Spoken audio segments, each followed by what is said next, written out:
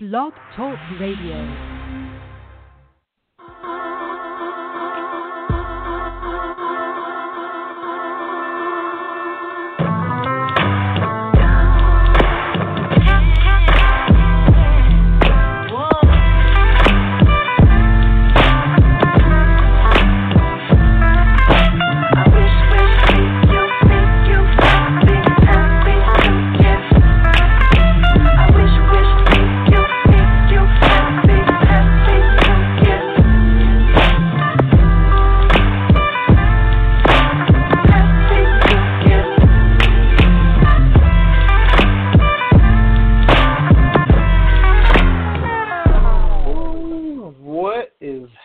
Big Blue Nation, welcome into another episode of Cats Talk Wednesday.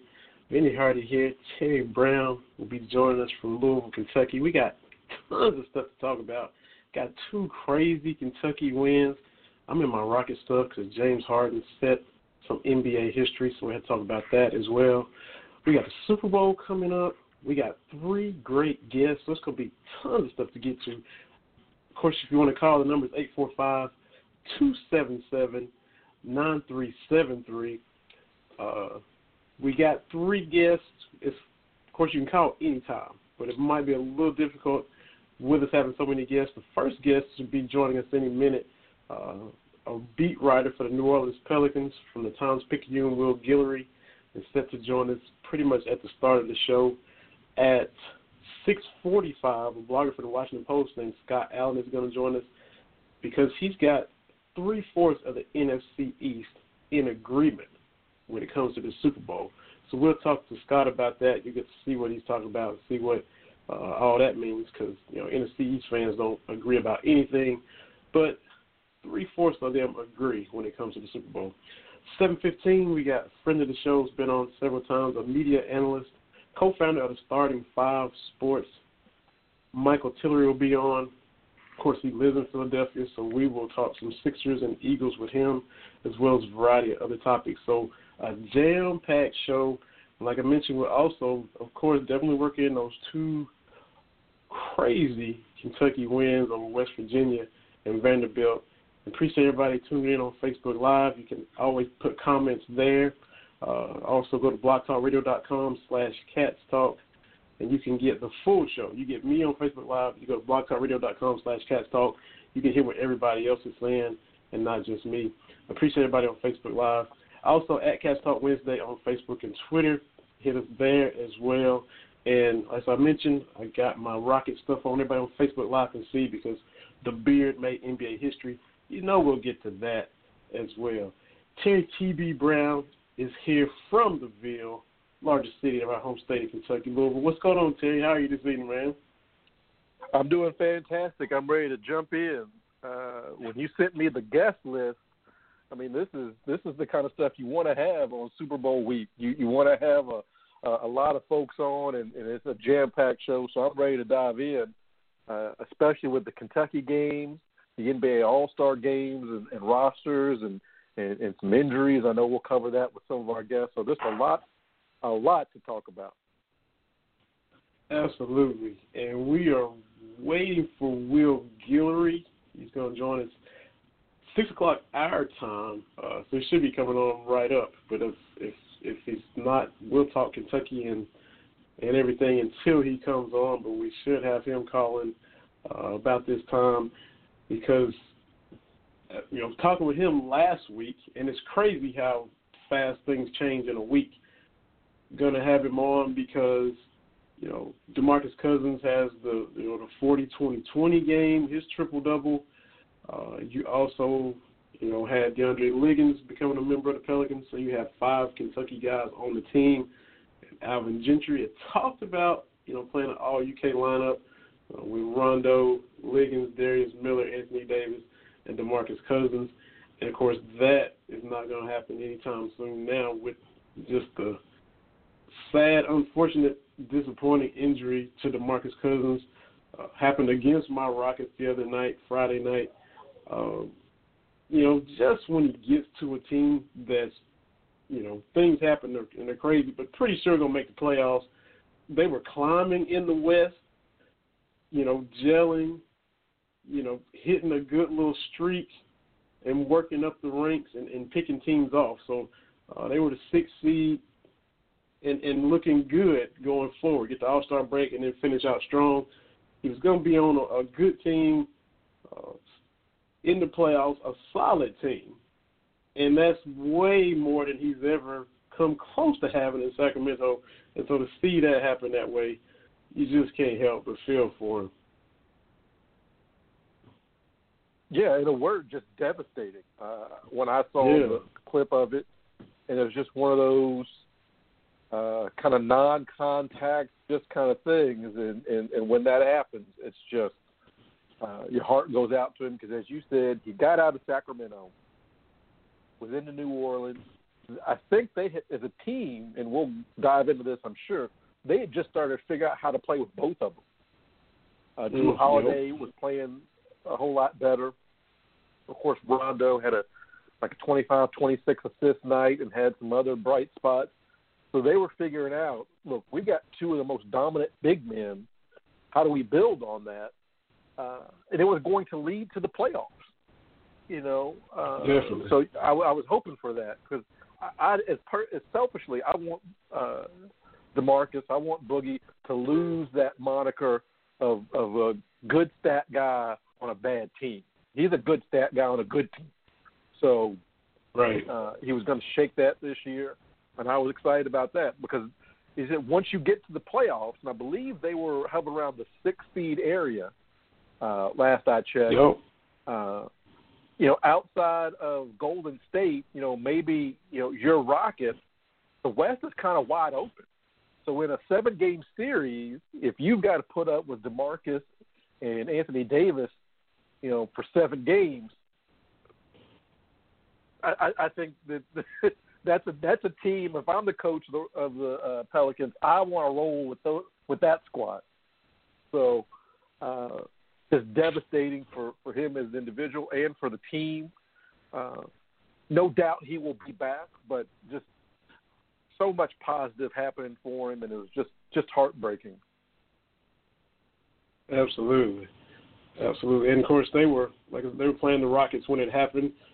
Went on to beat Houston because Houston didn't have an answer for them. Davis was killing them, and me, I'm all about the UK guys until they get to the next level if they're not on the Rockets. So I was sitting there pulling for the Rockets, and New Orleans had other intentions.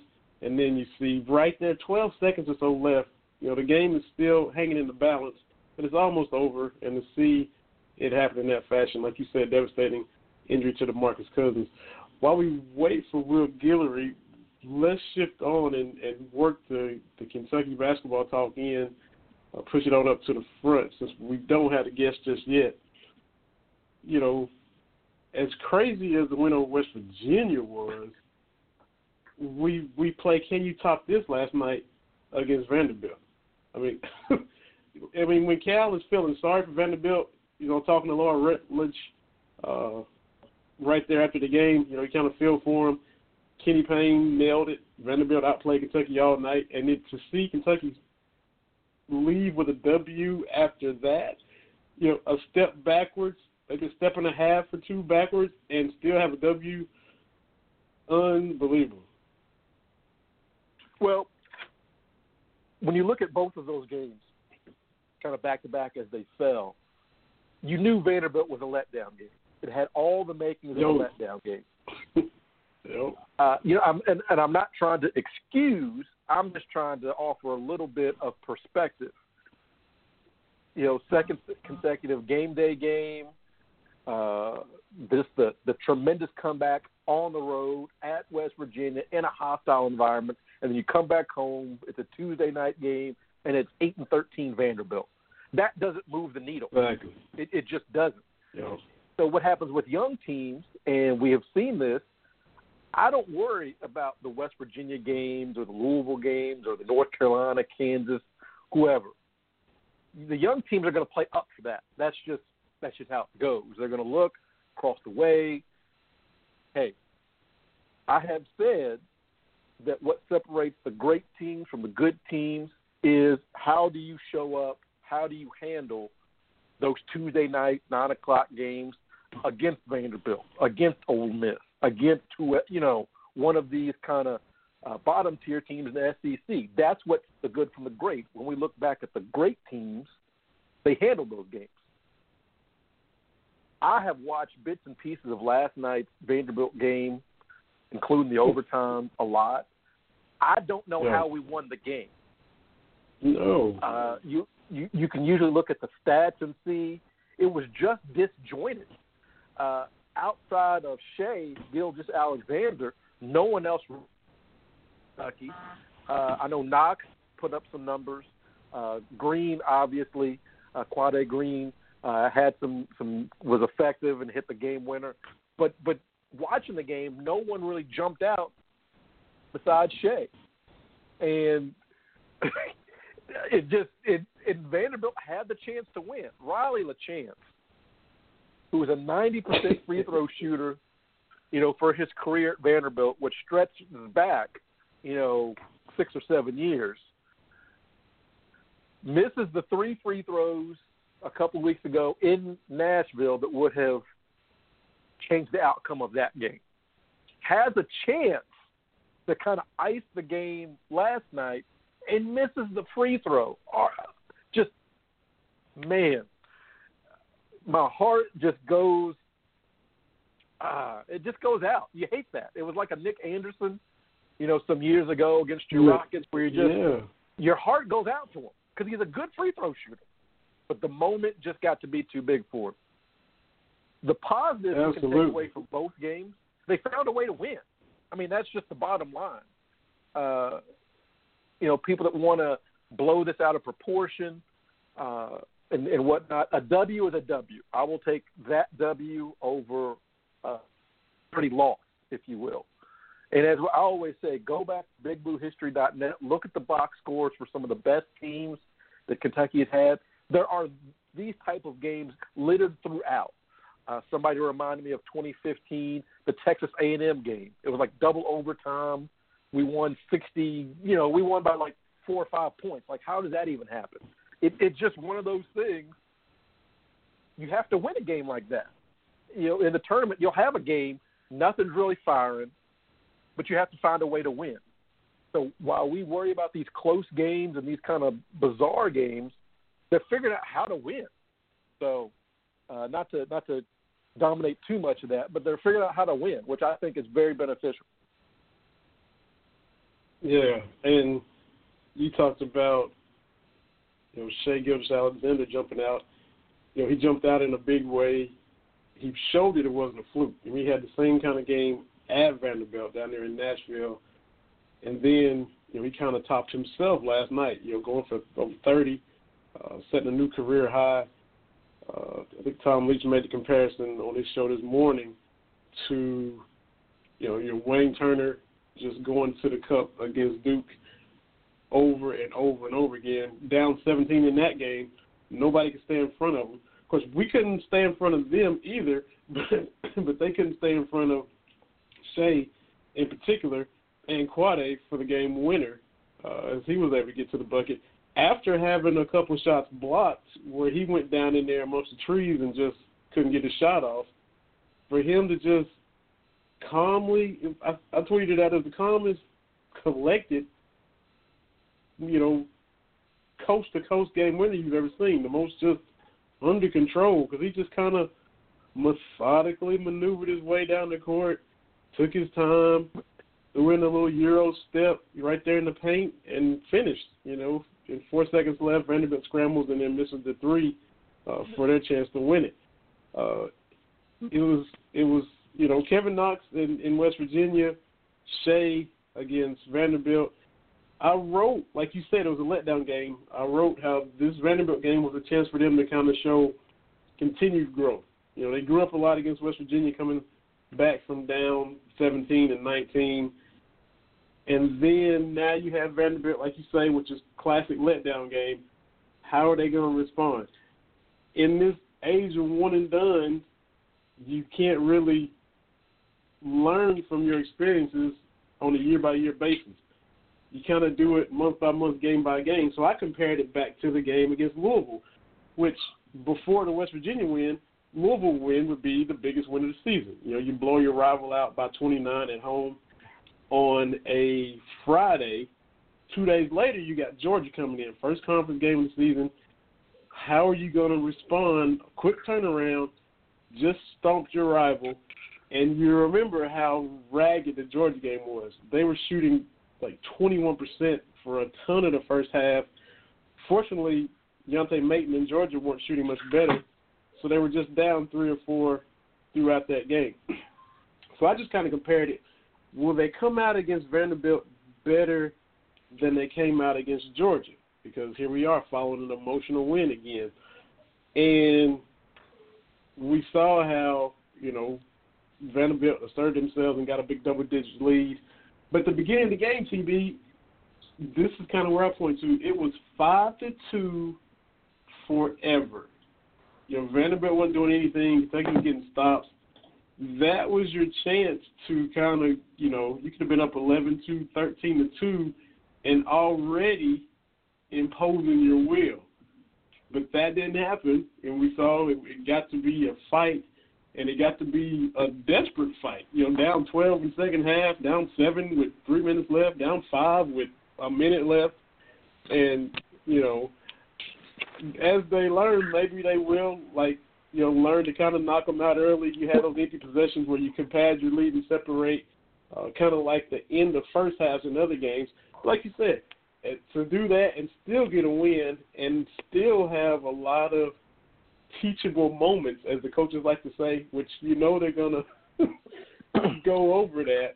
So to have teachable moments in a win is, you know, you'll take that all day long. And here is, you know, I'm a glass half full kind of guy. So what I looked at was the last 4 or 5 minutes of the second half, where we had to close the gap, make contact with Vanderbilt. And the overtime, did they have some defensive lapses? Absolutely, we did. But the team didn't panic, much like West Virginia. West Virginia panicked. Body language tells me a lot. Go back to the West Virginia game, the last 5 or 6 minutes. That's when West Virginia, the veteran team, they're yelling at each other. And our guys, the Kentucky guys, were cool, calm, and collected. You know, there's that picture of Hami in the West Virginia game, you know, the jump ball toward the end, and, you know, he's snarling all this. And Diallo is just cool, just relaxed. And I saw that again last night, where I thought Vanderbilt played a little bit out of character a little bit. They had the door on us and did not do it. So at this point of the season, I understand exactly what you're saying, because I've said the same thing, where you want to see them put their foot down and blow a team out and not leave any doubt.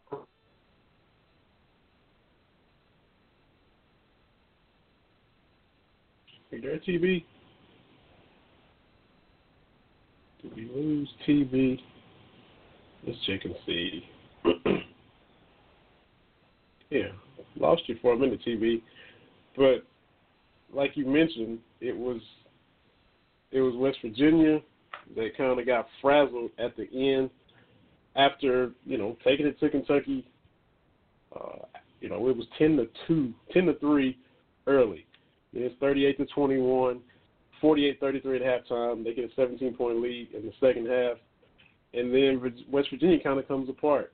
Konate, the big dude, we get TB back.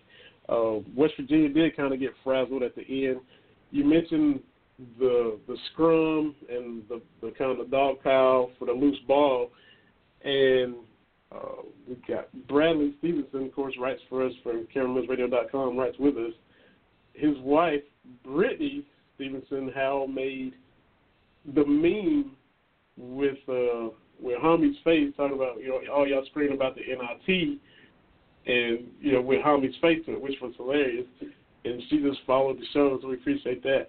But that was pretty clever. It was well done, and you would think it would be the young guys losing their head, but you saw Shay making sure nobody was getting in any kind of extracurricular activities or do anything to get stupid technical with the game on the line on the road like that. So that was good to see. You mentioned Riley LaChance going Nick Anderson. I tweeted that in Nashville when he hit the bricks and put it in the article. I put the Nick Anderson clip in the article when he missed those against Houston. So they're learning on the fly like you have to, getting thrown in the fire and going through all these times together. It's still going to be a process. They're still in the midst of turning the corner. They're not out of the woods. And each game you'll see growth and you'll see areas that still need improvement, and that's all part of the process. Yeah, and I don't know. I was walking around the condo here, so that's, when I walk around is where I get cut off, so I need to stay put here. But my thing is, I'm saying the skill, you want to see them blow everybody out. I get that. When they have the 6-point lead, can you work it to 10? I get that. You definitely want to have that. My whole thing is, okay, this team may not be able to do that. The skill that they can work on, they can hone on, is when the game is on the line, just being cool and calm and making effective plays to win. Last night, in the second half, when Knox airballs the 3 and Winion is fighting for the rebound and he knocks it off the Vandy player to save the possession. I believe it was 5 at that point, the Vandy lead. That was a play that's not going to show up in the box score, but it's a play that you definitely need to have if you're going to win a basketball game. And they're making those plays. When you look at that, as you said, the coast-to-coast layup for the win, when the Vandy player puts the ball in off that air ball, Vandy's up 1, everybody's standing around. Just what is going on? And Quade, just as cool and calm as you please, dribbles. Vandy really doesn't make him change direction or anything. And that can't happen. And that, if you're Coach Drew for Vanderbilt, you have to tell your guys that can't happen. If you have to fouling, but you can't let guys go from under our basket all the way to his basket in 5 seconds. Like, there's just no way that should happen. But I like Cal for not screaming for the timeout in that spot. Most coaches would, right? But everybody just looked discombobulated. I mean, I urge people, go look at the replay of the game. The Vanderbilt kid puts the ball in, they're up 1, and I think all 10 guys kind of freeze. Quade's like, give me the ball. And you could see Shea was right there with him, and as he's crossing half court, it's just, I'm thinking, okay, he's going to find somebody underneath or something. It was just disjointed. I think there was a bunch of people that didn't even cross half court on the layup, and that's unconscionable. If you are Vanderbilt, you can't let that happen. You just absolutely can't let that happen.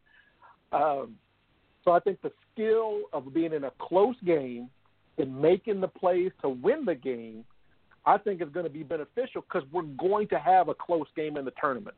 Either the SEC tournament or the NCAA tournament, history shows there's going to be a game where you're going to have to make some plays under duress. Let's not forget P.J. Washington hit some free throws in overtime. Shea hit free throws in regulation.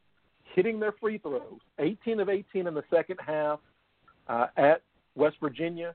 And I think 14 of 16, if I'm not mistaken, in overtime in second half of last night. That will win you ball games. Yes, there's going to be. I think there's going to be some defensive lapses. There might be a bad shot here or there, but those are winning plays. So if we're going to get on them for not making the plays to stretch that 6-point lead to 10, we have to pat them on the back and say, hey, they made plays to win the game. They made the stops when they had to have it. So I still feel encouraged after the game. Yeah, for sure. Been swapping some emails with Will Guillory. I don't know if he originally thought it might have been 6 o'clock New Orleans time, which would have been 7 o'clock here, but he said he can hop on now. So I just emailed him the calling number, so he ought to be calling in. And if not, we can call him and get him on. And I think I'll have to retire. I was on a nice little run of, taking a little break and calling and bringing people on. But the past 2 times, I've been back to my technical difficulty inducing self. We had the Coach Minji on, and it didn't work out, and the previous guest before that. So I'll just have to let you do that. And as we speak now, we see on the line now our first guest who covers the New Orleans Pelicans for the Times-Picayune. Coming to us from New Orleans, we have Mr. Will Guillory. Will, thank you so much for joining us on Cats Talk Wednesday, sir. How are you doing this evening? I'm good, man. How are you? Man, we can't complain. Appreciate you hopping on, and you and I have been swapping emails for about a week or so, and it's crazy when you look at it because, last Wednesday the Pelicans had a game. What I thought we would have been talking about and what we're talking about now with the devastating blow to DeMarcus Cousins' injury, man. What's it been like down there the past few days from your perspective? Yeah, it's been a rough couple of days for, the organization and the fan base around the Pelicans. Just hearing the news about DeMarcus and just what's really made it rough is just so much of the community kind of united around DeMarcus, united around the idea that, this is going to be his first season going to the playoffs. He's having one of his best years. He was going to go into the offseason and possibly sign with this team long term and bring this franchise kind of to the next level, what they've been shooting for so long since Anthony Davis has been here. And they were finally starting to put this thing together and build towards that winning foundation that they wanted to build around DeMarcus and AD.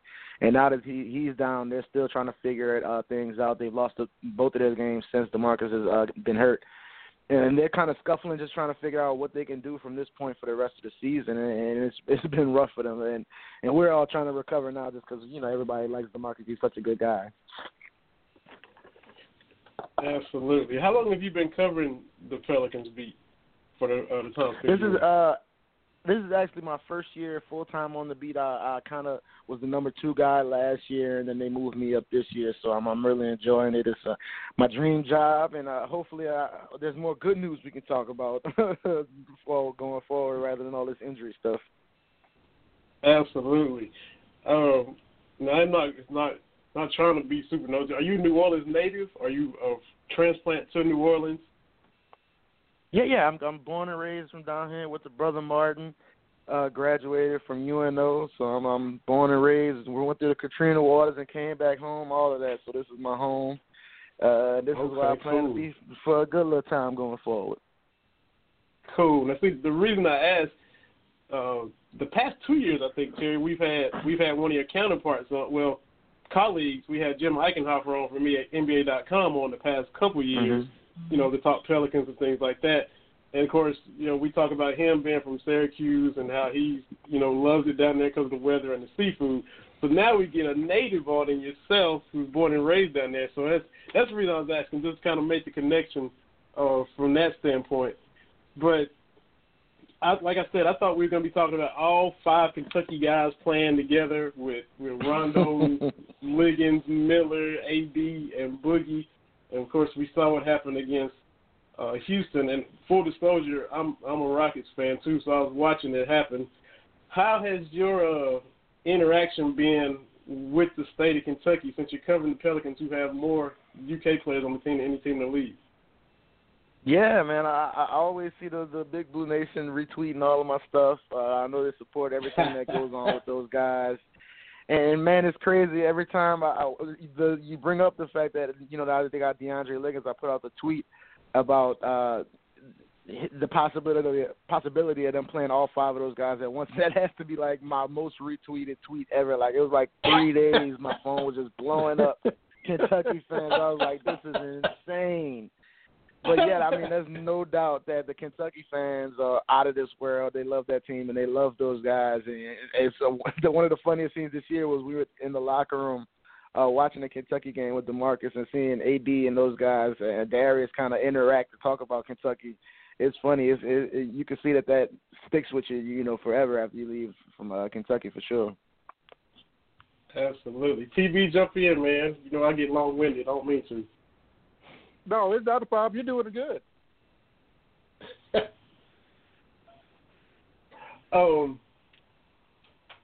You recently, like you talked about, Will, we got Will Guillory from the Times-Picayune on with us right now, covers the beat for the New Orleans Pelicans.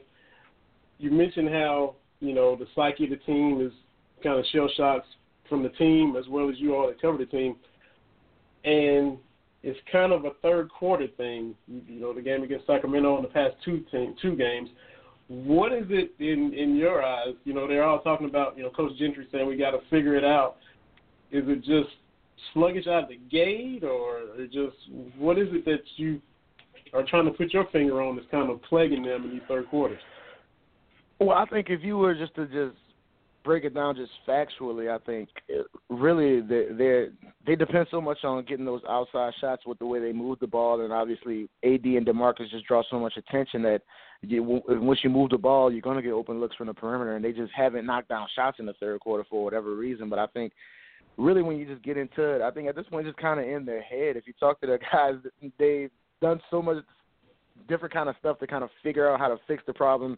They've talked about coming out and warming up earlier. They've talked about doing different stuff when they're in the locker room at halftime.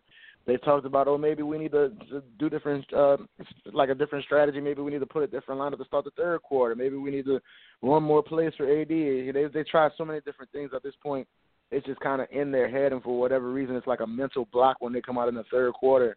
They just can't make shots. It's one of the weirdest things ever. But I think at this point, it's really damaging them just because they don't have DeMarcus. And so many times we've seen with this team, they kind of have those crazy runs in the fourth quarter where they put up 35, 37 points, and they kind of roar their way back into the game. And now they really don't have that option with DeMarcus gone. They kind of have to methodically score points and keep the things going. So they've got to get over that, and they've got to really get this thing back on track just because they're trying to hold on to that playoff spot. And, even though the Clippers are looking like they're blowing that thing up over there, this team is desperate to make it back to the playoffs. And they got to do whatever they can to make it because, if they don't, there could be some people's jobs on the line. You never know. And that's the last thing this team needs, that kind of turmoil going into our offseason with DeMarcus going into free agency, obviously. Definitely. Talking with Will Guillory of the Times-Picayune, covers the beat for the New Orleans Pelicans. And another blow, kind of indirectly, but still affecting the team, the passing of Rasul Butler today, too, because, he spent a lot of time there with the New Orleans organization. So your thoughts there as far as him being concerned? I saw your tweets about that. And of course, everybody league-wide has been tweeting condolences to him and his family and his wife's family. Yeah, like I said, I'm born and raised in New Orleans, so I definitely remember watching the New Orleans Hornets back in the day with Chris Paul, David West, and that whole team. And I definitely remember Rasul Butler. He was one of the better role guys on the team. That really shocked me to see that news today because what was really weird about it is that I originally got a text from one of my buddies that said, Rasul Butler's wife passed away. And I was like, oh, that's sad. I used to like Rasul. And then the news came out that he passed away also, and it was like, whoa, that's kind of crazy. And it's really weird because a few years ago, the Pelicans also dealt with the passing of Bryce DeJean-Jones. I don't know if you remember, if you guys remember him. He had an incident at his apartment complex where he passed away. So it's really weird, kind of deja vu kind of thing almost, just seeing these kind of role guys that kind of the community all kind of, that every team has those guys where the national media might not know them, but they're kind of fan favorites. Everybody around the community kind of unites around them. I think Rasul was definitely one of those guys. I see a bunch of people, tweeting out RIP to the Rasul story, and I think it's just really sad news just to see a guy passing away so young. But I think it's an example. It's just seeing all the responses. It kind of shows you how much the fan base here, they kind of love this team. They love the guys on this team, and they all kind of unite when this kind of stuff happens. Definitely. I just saw where you tweeted out a few minutes ago and just retweeted it from my Twitter account and the show Twitter account that DeMarcus did have successful surgery today. So I'm glad to hear that it did go very well. And, of course, we know there's a long rehab road ahead for him, but at least the surgery did go successfully. Yeah, and that's the big question now going forward with DeMarcus is just to see how long this rehab process is going to take and what's he going to look like coming out the back end. We've all kind of looked for, cases in the past. Everybody's kind of thrown out the Kobe example, or Rudy Gay is one of the most recent guys who tore his Achilles, or Elton Brand, it was kind of a similar case where he was around the same age when DeMarcus tore his ACL. His Achilles. And we're all trying to figure out what is he going to look like. Is he still going to be a max player? Can he be the same guy he was? And it's going to be really interesting. I know he's one of those guys that he's going to take this head on. I know it was really weird because he tore his Achilles actually the night before he was supposed to host a big comedy slam down here in New Orleans. And there was a bunch of comedians at the game that night, and there was some question about, wow, he has this big event and he might not even go. And talking to his people, they were like, no, there wasn't any doubt. He was definitely going to go. He wasn't going to let it stop him. He was in good moods. He was laughing the entire night, and that just kind of shows you his mentality. He's one of those guys where it's a tough blow, but he's going to take it head on, and he's ready for the challenge. And I think if anybody's ready for it, he is. And you just got to hope that he can find some of that form again and bring that scores mentality along with his team, because it was fun to watch when him and AD kind of had it going at the same time. Talking with Will Guillory from Times-Picayune, covers New Orleans Pelicans. You hit the nail on the head with kind of what we saw with DeMarcus was one season at Kentucky. Many times he is just perceived 100% in everything he does as the dude that people see on the court that, can is, of course, physical, got the game face on, scowling, picking up technicals, being demonstrative, things like that. And here you talk about a guy who now just gets out of surgery on his Achilles, season is done, on a team that was going to make the playoffs, yet he still went over to an event that he had scheduled. When many people just see, oh, this dude is surly, this dude is grouchy, this dude is this dude is that, and that's totally not the case. Yeah, I tell people all the time when the DeMarcus trade initially happened, everybody was kind of asking, how is he in the locker room? And, of course, it was right after that video popped up where he got into it with the Sacramento reporters and all of that over the report that came out with his brother. And I tell everybody, man, if you talk to him in the locker room, he's a completely different guy than he is on the court. It's really weird. He's one of the loudest guys. He loves to joke around. He has relationships with pretty much, all the media guys that are around there every day. We talk all the time. He's a really good guy, and I think I don't know what it is when he's on the court. He's like a madman. He's so competitive, and he wants to win so bad that sometimes he lets his temper get the best of him. But when you talk to him off the court, he's a really cool guy, loves to joke around. And all his teammates love him. I think that's one of the big takeaways from that night, just going into the locker room, seeing how many of those guys are so hurt for him just because everybody on that team really loves his presence and really wanted him to experience that playoffs for the first time this year. And everybody knew he wanted it so bad, and that was really one of the toughest parts of the injury for sure. Definitely. I got a two-part question for you, and TB, if you want to jump in anytime. But you mentioned already, the Clippers trade of Blake Griffin. We saw Doc's quotes that he's not trading away everybody. But your thoughts, number one, on the trade, and then number two, on Matt Barnes' comments on Instagram where he said that, you're trading away this guy to paying him all that money when everybody who's played there knows Doc is the problem. So your thoughts on both of those? Yeah, I just think just attacking the Doc thing first, I think, Doc is kind of one of those guys where he's had an up-and-down relationship with a lot of his players. We've heard kind of similar complaints from some of those guys that played for him in Boston. We've seen some comments from Chris Paul about what their relationship was like. And I think Doc is one of those guys where, you either love him or you hate him, and sometimes you might go back and forth between those two, and I think that's probably the case with Matt Barnes, and I would say Matt probably fits that profile as well. You either love him or hate him, and I think that's kind of where that goes. Maybe they probably locked horns a couple of times, but I'm sure if you talk to them 6 months from now, those guys will probably be hugging it out, loving each other. But I think as far as the Blake Griffin trade goes, I think it was really shocking just to see a team that was right there for the 8th seed, and they were pushing right there.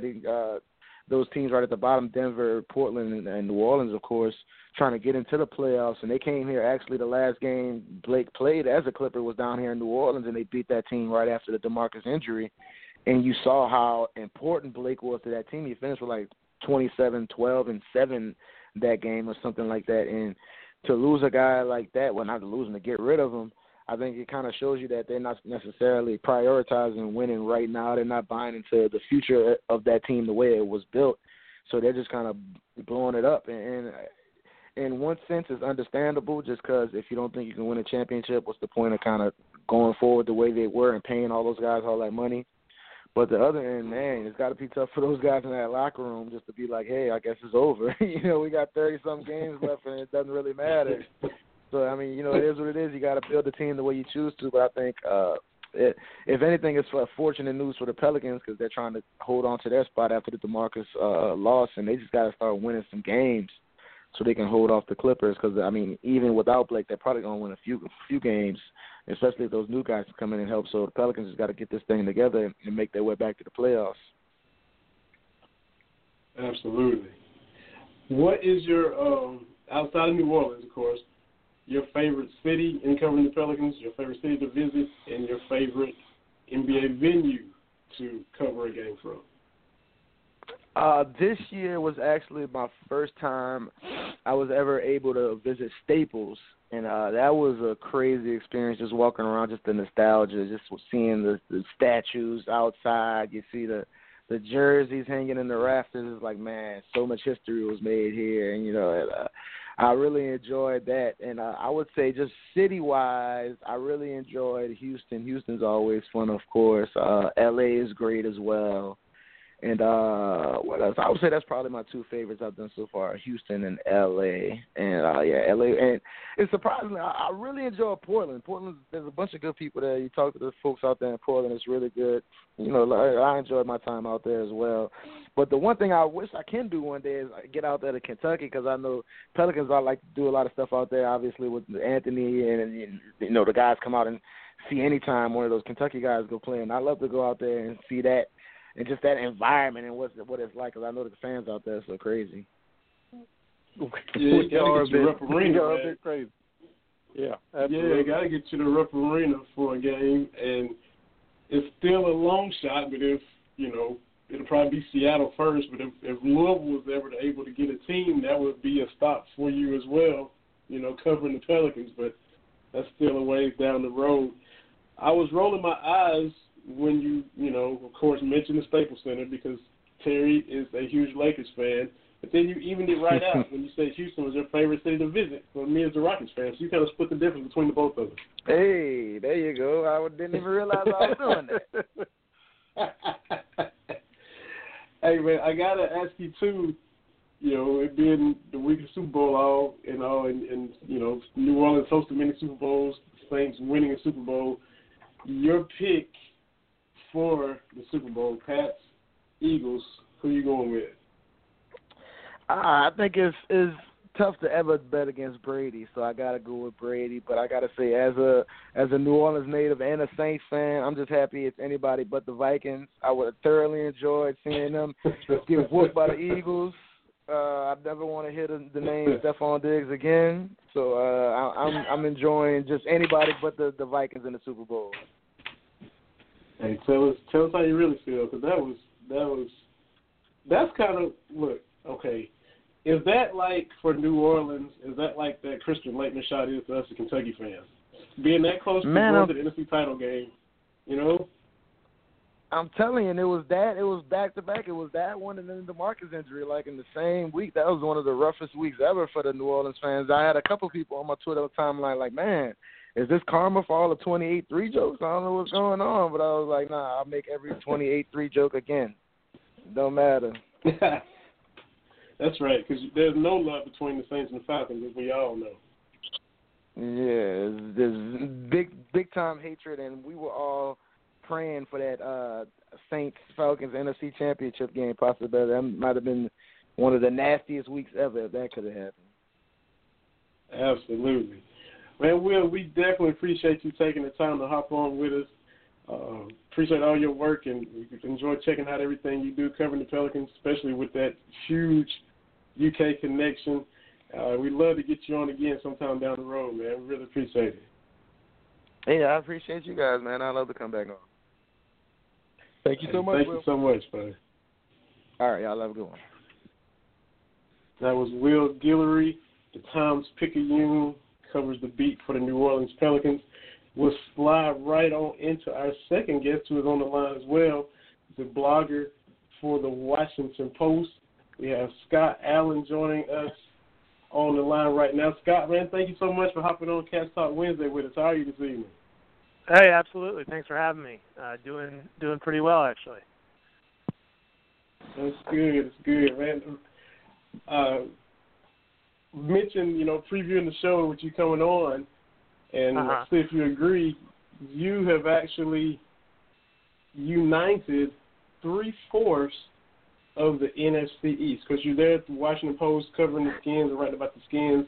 I think you united the rest of the teams outside of Philly. So tell us how that's happened.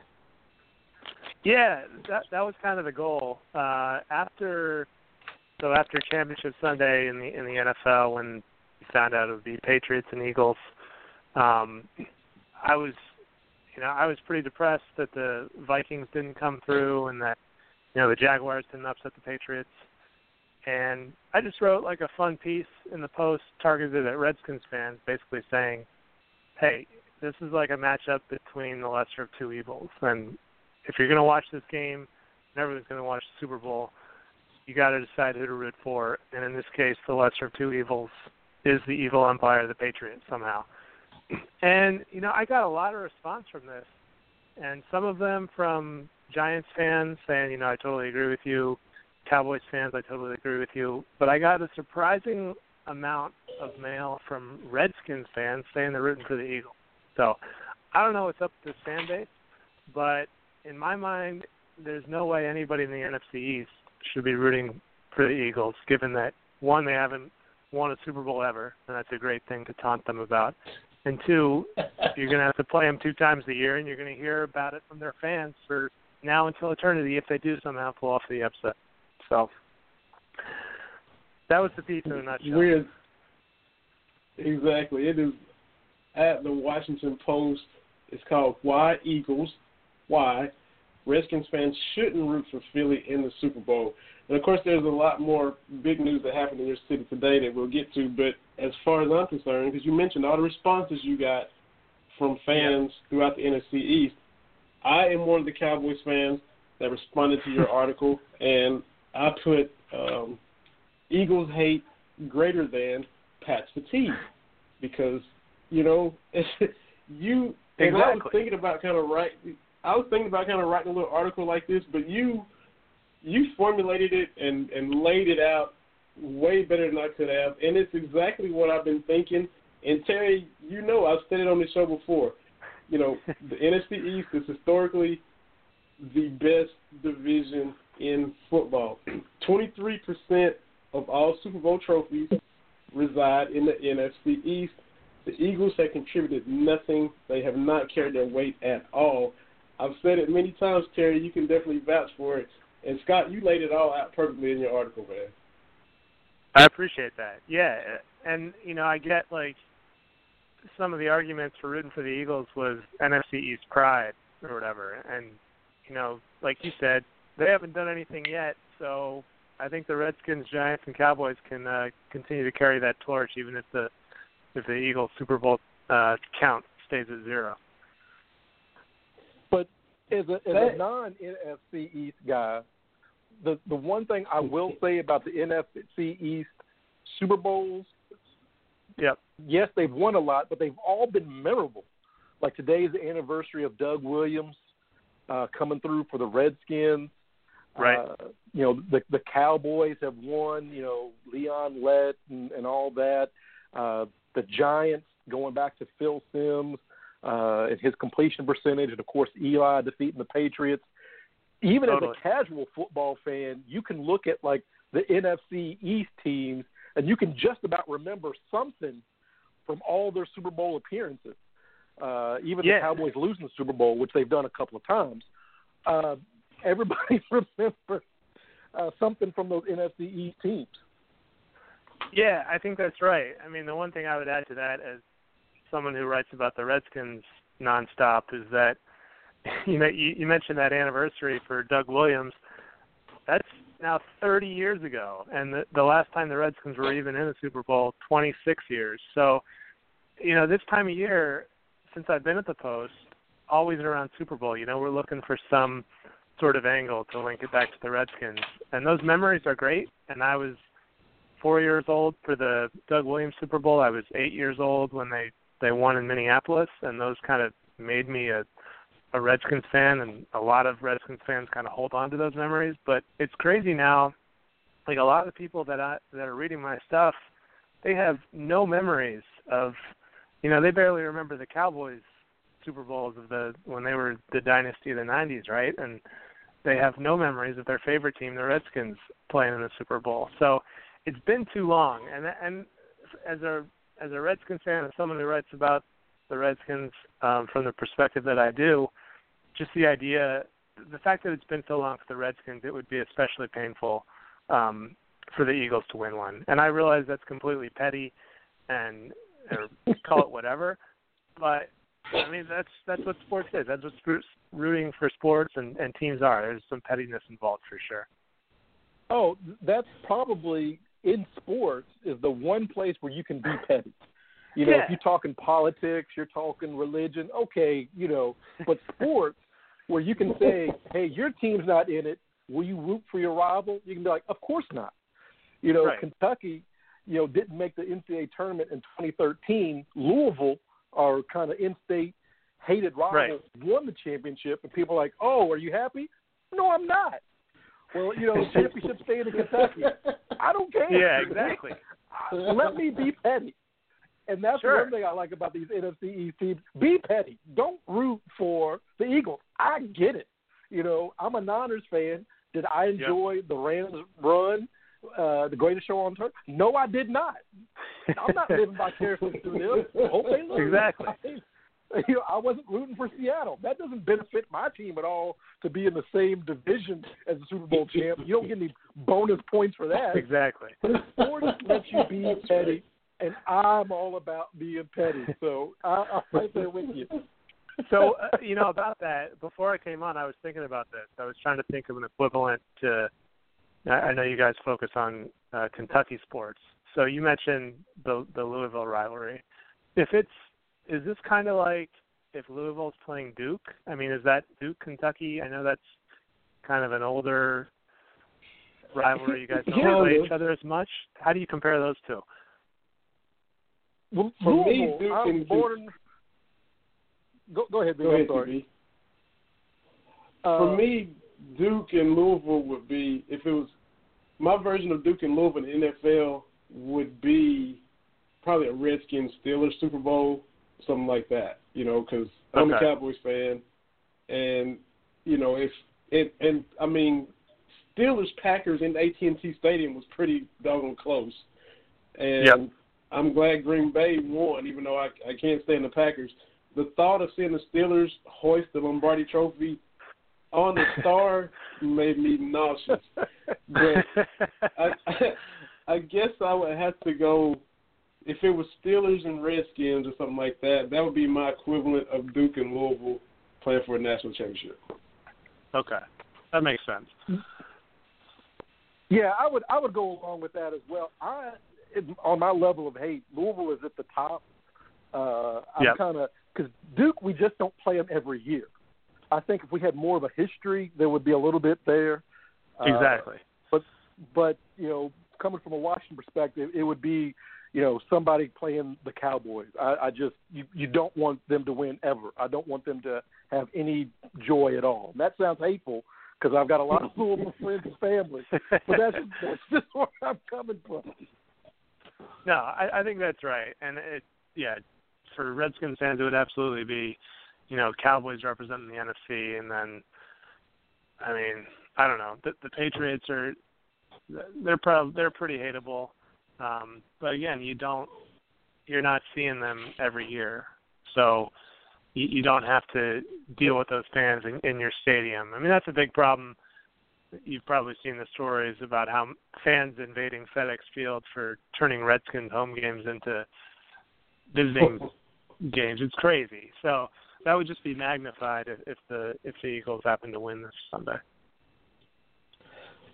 We're talking with Scott Allen for the Washington Post. It's baffling to me kind of when you said that a lot of Redskins fans are pulling for the Eagles, even though Redskins Steelers would be, like Louisville and Duke for me. In a sense, here lately it's gotten to me where I kind of dislike the Eagles more than the Redskins. I think if the Redskins were playing in the Super Bowl this weekend, I'd be more inclined to root for the Redskins than the Eagles for the fact that they've already won 3, and the Eagles fans and just the vitriol they have, they just dish it out to everybody. Right. I dislike the Giants the least. I don't really have a problem with the Giants. I mean, I want to beat them both times, but as far as just gnashing my teeth and gritting my teeth, I still do it for the Redskins, but I've got that feeling even more now for the Eagles. So which is any other team from the NFC could be in the Super Bowl this weekend, and I would be, my Pats fatigue would be strong. But just because it's Philly, I got to root for New England, even though everybody is tired of them.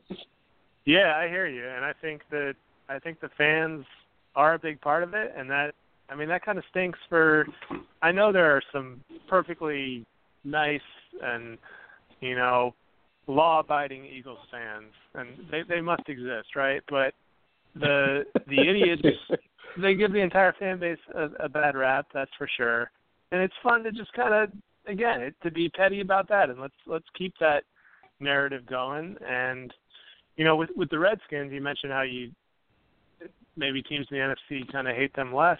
I think the fact is it's because they've been really no threat outside of, a couple magical years here and there, RG3's rookie year. But, they're no threat in the playoffs. They have one playoff win, I think, in the last 12 years or something.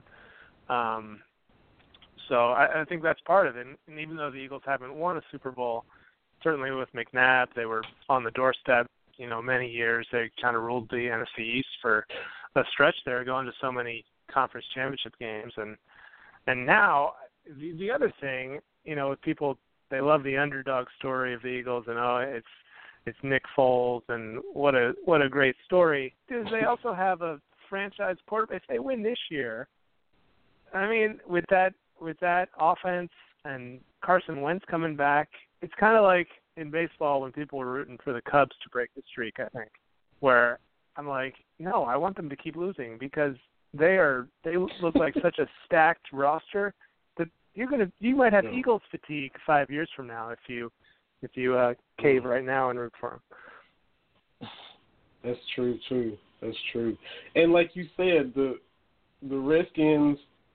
Look, I'm a Cowboys fan. The playoff drought. They got the one win over the Lions a few years ago, but the futility. I mean, they're not much better than the Redskins as far as, with Jared Bungle's things and all that. But when I look at the Redskins, you're exactly right. They're no threat. They might start the season 4-1, but I know they're going to fade. They're going to be 8-8 at best, 7-9. With Gruden over there, Cousins, and it's kind of just a perpetual spinning of the wheels. And I think we can kind of go ahead and segue into the big news that happened today with the Cousins trade for Alex Smith. You wrote about it, or you retweeted one of your colleagues about how it reminded you all of the McNabb trade all over again. So hit you repeating itself again. Tell our listeners why. Yeah, so I think we probably wrote between us maybe 20 things on Alex Smith today, coming at it from every angle. It was just, pretty shocking last night. A lot of us were watching the Wizards beating the Thunder without John Wall last night, and 2 minutes after that ends, the news breaks that the Skins have got their quarterback of the future apparently in Alex Smith. And, I wrote about how Alex Smith and Donovan McNabb are obviously two very different quarterbacks, but there are some kind of eerie similarities between this trade and the trade the Redskins made on Easter Sunday in 2010, which was also with an Andy Reid coached team, and that's when they sent a couple of draft picks to Philly to land 33-year-old Donovan McNabb. And everyone loved the trade in Washington. I mean, from media to players. I mean, D'Angelo Hall, who's still on the team this year, was quoted as saying, I think this makes us a Super Bowl contender last year. I mean, the hype was just incredible. I remember seeing McNabb jerseys all over the place. He was going to be the savior with Mike Shanahan taking over, and it was an absolute disaster. He lasted one season. I think the worst part of that deal was they didn't extend. He was on a one-year contract when he came in to Washington after the deal, and they didn't decide to extend him until a few hours before the Skins played the Eagles on Monday Night Football in November of that year. So they announced this 4-year deal with McNabb. He's going to finish his career in Washington, probably win some Super Bowls, and then the Redskins go out and lose 59-28 in one of the worst Monday night games you've ever seen. And that was the beginning of the end for McNabb. So I think a lot of people last night when this news broke about the Redskins trading for a 33-year-old veteran quarterback coached by Andy Reid, giving up picks, it seems like it could work, but the second it starts to go, the second Smith struggles, I think my point was that, this could be history repeating itself. And, Redskins fans have to hope it's not. Well, I hadn't even thought about it from that angle, but, yeah, it's just crazy. Go ahead, TV, my bad. No, I'm just saying, being a 49ers fan, I kind of saw a lot of Alex Smith's early years, and it was just tumultuous in San Francisco. He never really got a good shot, and by the time the team was kind of tailored for his talents, Kaepernick comes along and takes the team to the Super Bowl. I've been an Alex Smith fan. I don't think you want him back there throwing it 40 times a game, not even kind of at his peak. And I hate game manager, but if you have some pieces around, he can be successful. Now, whether he can do that in Washington, obviously, I mean, that's the hope if you're a Redskins fan. But I've just never really thought that Alex Smith kind of had a legitimate shot at being the man. And even in Kansas City, they draft Patrick Mahomes. They're already looking past him anyway. So maybe if he's in a situation where you've got a team that's really bought into him, maybe that kind of brings out his best. But you don't think he's going to pass for 5,000 yards. You're not going to get 45 touchdowns. That's just not going to happen. That's not his skill set. Right. I think you're absolutely right. And, this season a lot of people were talking about how well he was playing at the start, putting up MVP numbers as the Chiefs got off to that hot start. And I think a big part of it is the offense. And, he should slide into a similar offense with Washington. The question is, or what's concerning, I think, if you're a Redskins fan, is that even though while, Smith has a similar skill set to Cousins, what kind of plagued the Redskins when Cousins was here was the lack of, skill position players, especially this past year. I mean, they lost Pierre Garçon and Deshaun Jackson to free agency. Jordan Reed, when healthy, is maybe as good as Travis Kelce, but the problem is he's never healthy. And then you look at the running back situation, and that's a disaster in Washington. I mean, the Chiefs they drafted well in getting Kareem Hunt. He was a stud this year except for a little middle portion of the season. But, Smith's coming into a situation in Washington where they've got a lot of offensive issues to address. I mean, they probably need another wide receiver in free agency of the draft. They got to figure out the running back situation. But I think you're right. He can be a serviceable quarterback. Even if he is, the dink and dunk game manager type gets a bad rap. But if that can win in the NFL, Cousins has put up huge numbers doing that the last few years. And I love Smith's ability. more mobile than Kirk for sure. So I kind of like that element in coming in. But talking with Scott Allen of the Washington Post. On the bright side, Scott, now they don't have to go through the back and forth of franchising Cousins and what's going to happen with that. And this, 4-year, $71 million contract with Alex Smith is going to save them money, which they can go and spend unwisely on whatever issues with receiver and tight end and running back that they're going to try to fix going forward. Yeah, they better not spend it unwisely. I mean, that was kind of the key to this deal. I mean, Redskins fans, no matter what they feel about Alex Smith, I think everyone is happy that we don't have to go through this what's going to happen game with Cousins. And I know Jay Gruden, the coach, is happy that he's got some more stability. I mean, this is the first time since 2014 that they will have trotted out a quarterback who is guaranteed to be there for more than 1 year. So I don't think you can overlook that. But yeah, they've got to hit it right in free agency. They've got to draft well, and the other problem is there's not much reason to believe that they will do those two things. Maybe they'll go 1 for 2, but their track record is not so solid. Very true, very true, and it's getting to be make or break time because Gruden's been there for a while, and we keep spinning these wheels, like you said. Yep. Might be perpetually. Time. And you mentioned the Wizards, and of course the Kentucky angle. We talked with Will Guillory earlier from the Times-Picayune, and Cousins is out, going to miss the playoffs and missing the All-Star game. Wall is now going to be out of the All-Star game, and he's out with knee surgery. And it's just been a year of not being able to click at all so far for the Wizards after a solid year last year, right? Yeah, last year they took Boston to Game 7 in the second round of the playoffs. All off season, they talked about how this was going to be the year that they take the next step and at least get to the Eastern Conference Finals. I think they figured the Celtics and Cavs would again be the favorites to make the finals. But even just this is how bad it is in DC. I swear, if the Wizards made the Eastern Conference Finals, there might be a parade, a small parade down Constitution Avenue, because they haven't been there since 1979. That's how bleak it is for the Wizards.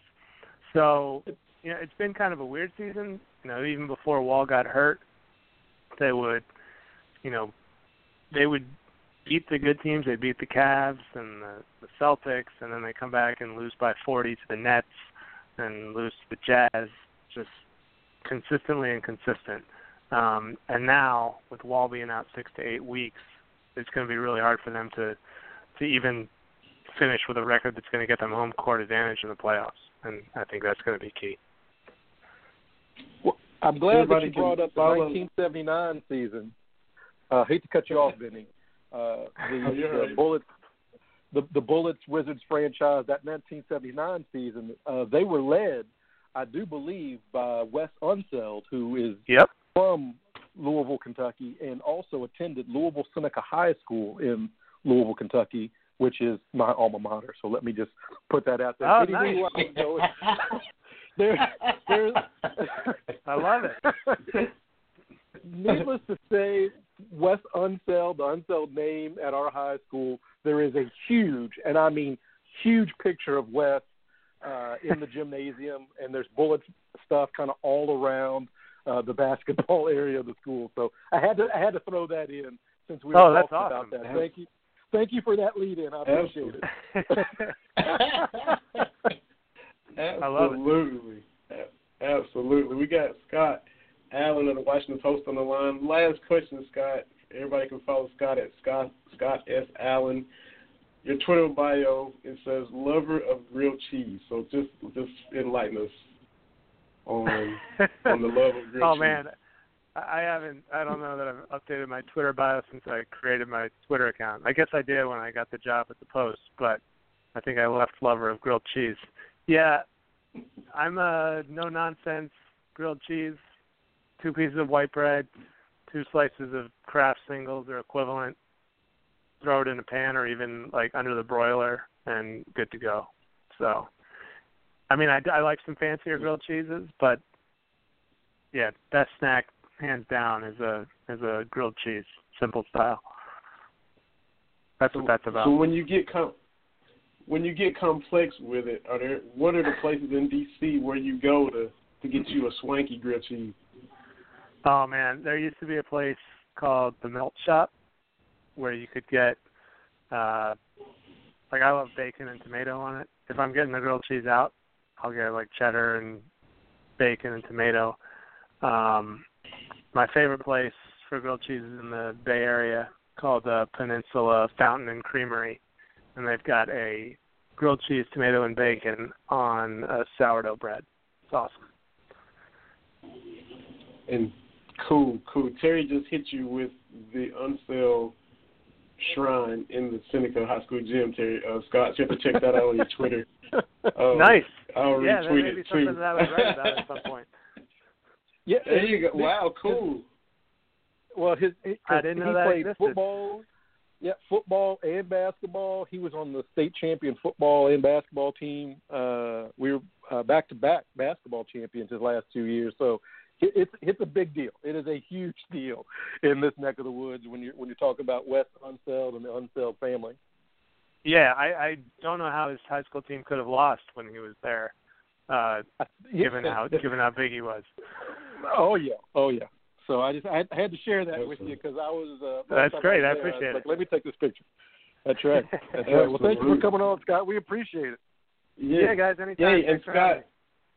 Yeah. Yeah, and Scott, if you run into Candace Buckner, tell her you've been on the show with us and that we don't bite. I've sent her a couple of tweets and emails, but I think she's too big time for us.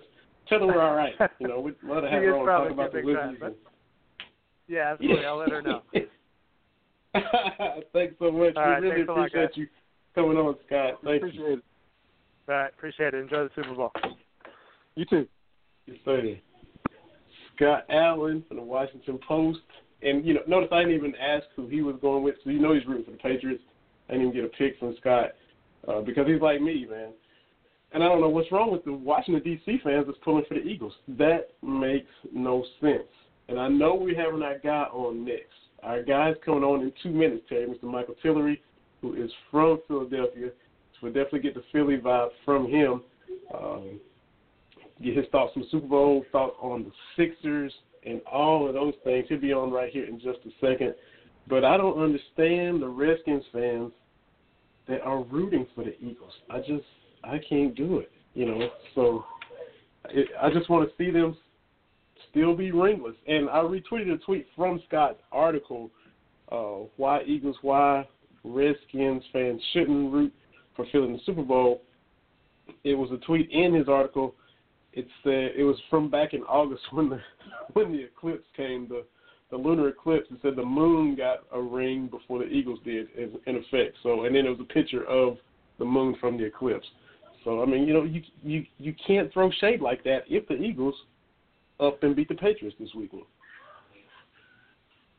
Exactly, and I understand that. Like I said earlier, sports is the one place you can still be petty, and I like that. And I don't think we should be petty because sports in and of itself doesn't mean a whole heck of a lot. It makes you feel good when your team wins, but, it doesn't save lives and that kind of thing. So I enjoy being petty and wishing bad things on the teams I don't like. Like, you make the choice to be a Louisville fan. I don't want you to have any happiness. They've played well since that 29-point drubbing. They're playing Virginia right now. I want Virginia to win. I'm just a jerk like that. So I certainly understand. Absolutely. And, of course, them winning would, help Kentucky's resume and all that if they go on to have a solid season. But we can pull for Virginia Tech, and other teams that Kentucky's beaten. We can pull for West Virginia to go on to have a good season. Virginia Tech beat North Carolina the other day. We can apply that to all the other teams that aren't Louisville. But we, keep rooting against Louisville the rest of the way.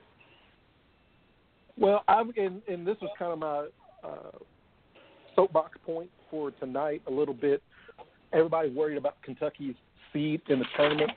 And real quick, while we're waiting on Mr. Tillery, this is what happens. If Kentucky isn't really, really good, 1, 2, maybe 3-loss team like 2015, like 2012, like 2009, like 1996, if we're not at the top, we're going to get screwed.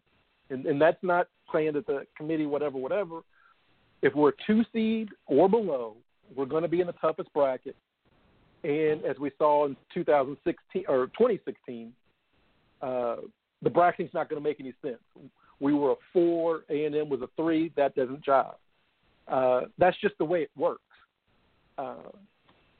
I'm not saying that the committee is out to screw Kentucky. That maybe it's because if that's their goal, they're very bad at it.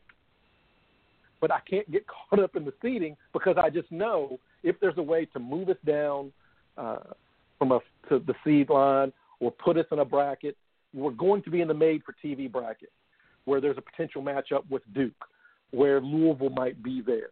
I mean, that's just, that just makes sense to me. We are always in the made-for-TV bracket, and that's okay because for my money, when they do that and we win, it makes it that much sweeter. So I don't get caught up in seeding or the brackets or anything like that. Definitely. And we now have our third guest who has hopped on the line just at the tail end of Scott Allen from the Washington Post. Friend of the show, been on with us multiple times. I always appreciate the knowledge he brings. Media analyst who was written for outlets such as the New York Times and The Undefeated. Co-founder of the Starting Five in 2007. We are joined now by our good friend, Mr. Michael Tillery. Mr. Mike, how you doing this evening? Thanks for joining us on the show. How y'all doing, good brothers? Doing good. Thanks for coming on. Of course. Can't Love complain at all. Can't complain at all. Always appreciate it. Here we are, Super Bowl Sunday, the third time that, and of course, I preface this by saying when you and Ron Glover were on, you guys are basically Sixers fans. That's where your heart is. You guys aren't really Eagles guys. As a Philly native, third time the Eagles are going to the Super Bowl. What is the vibe like in the city? Is it confidence? It's the Patriots again? What's the psyche of the city of brotherly love? Well, it's interesting because, after Carson Wentz went down, the city kind of fell into a bottomless pit. And diehard Eagles fans weren't posting on Facebook. They weren't talking about the Eagles. None of that, So it was interesting to see what began to happen as Nick Foles came in and continued the winning. Even as they won, no one was really talking about winning the Super Bowl. It was like the season is lost, wait till next year for Carson to come back.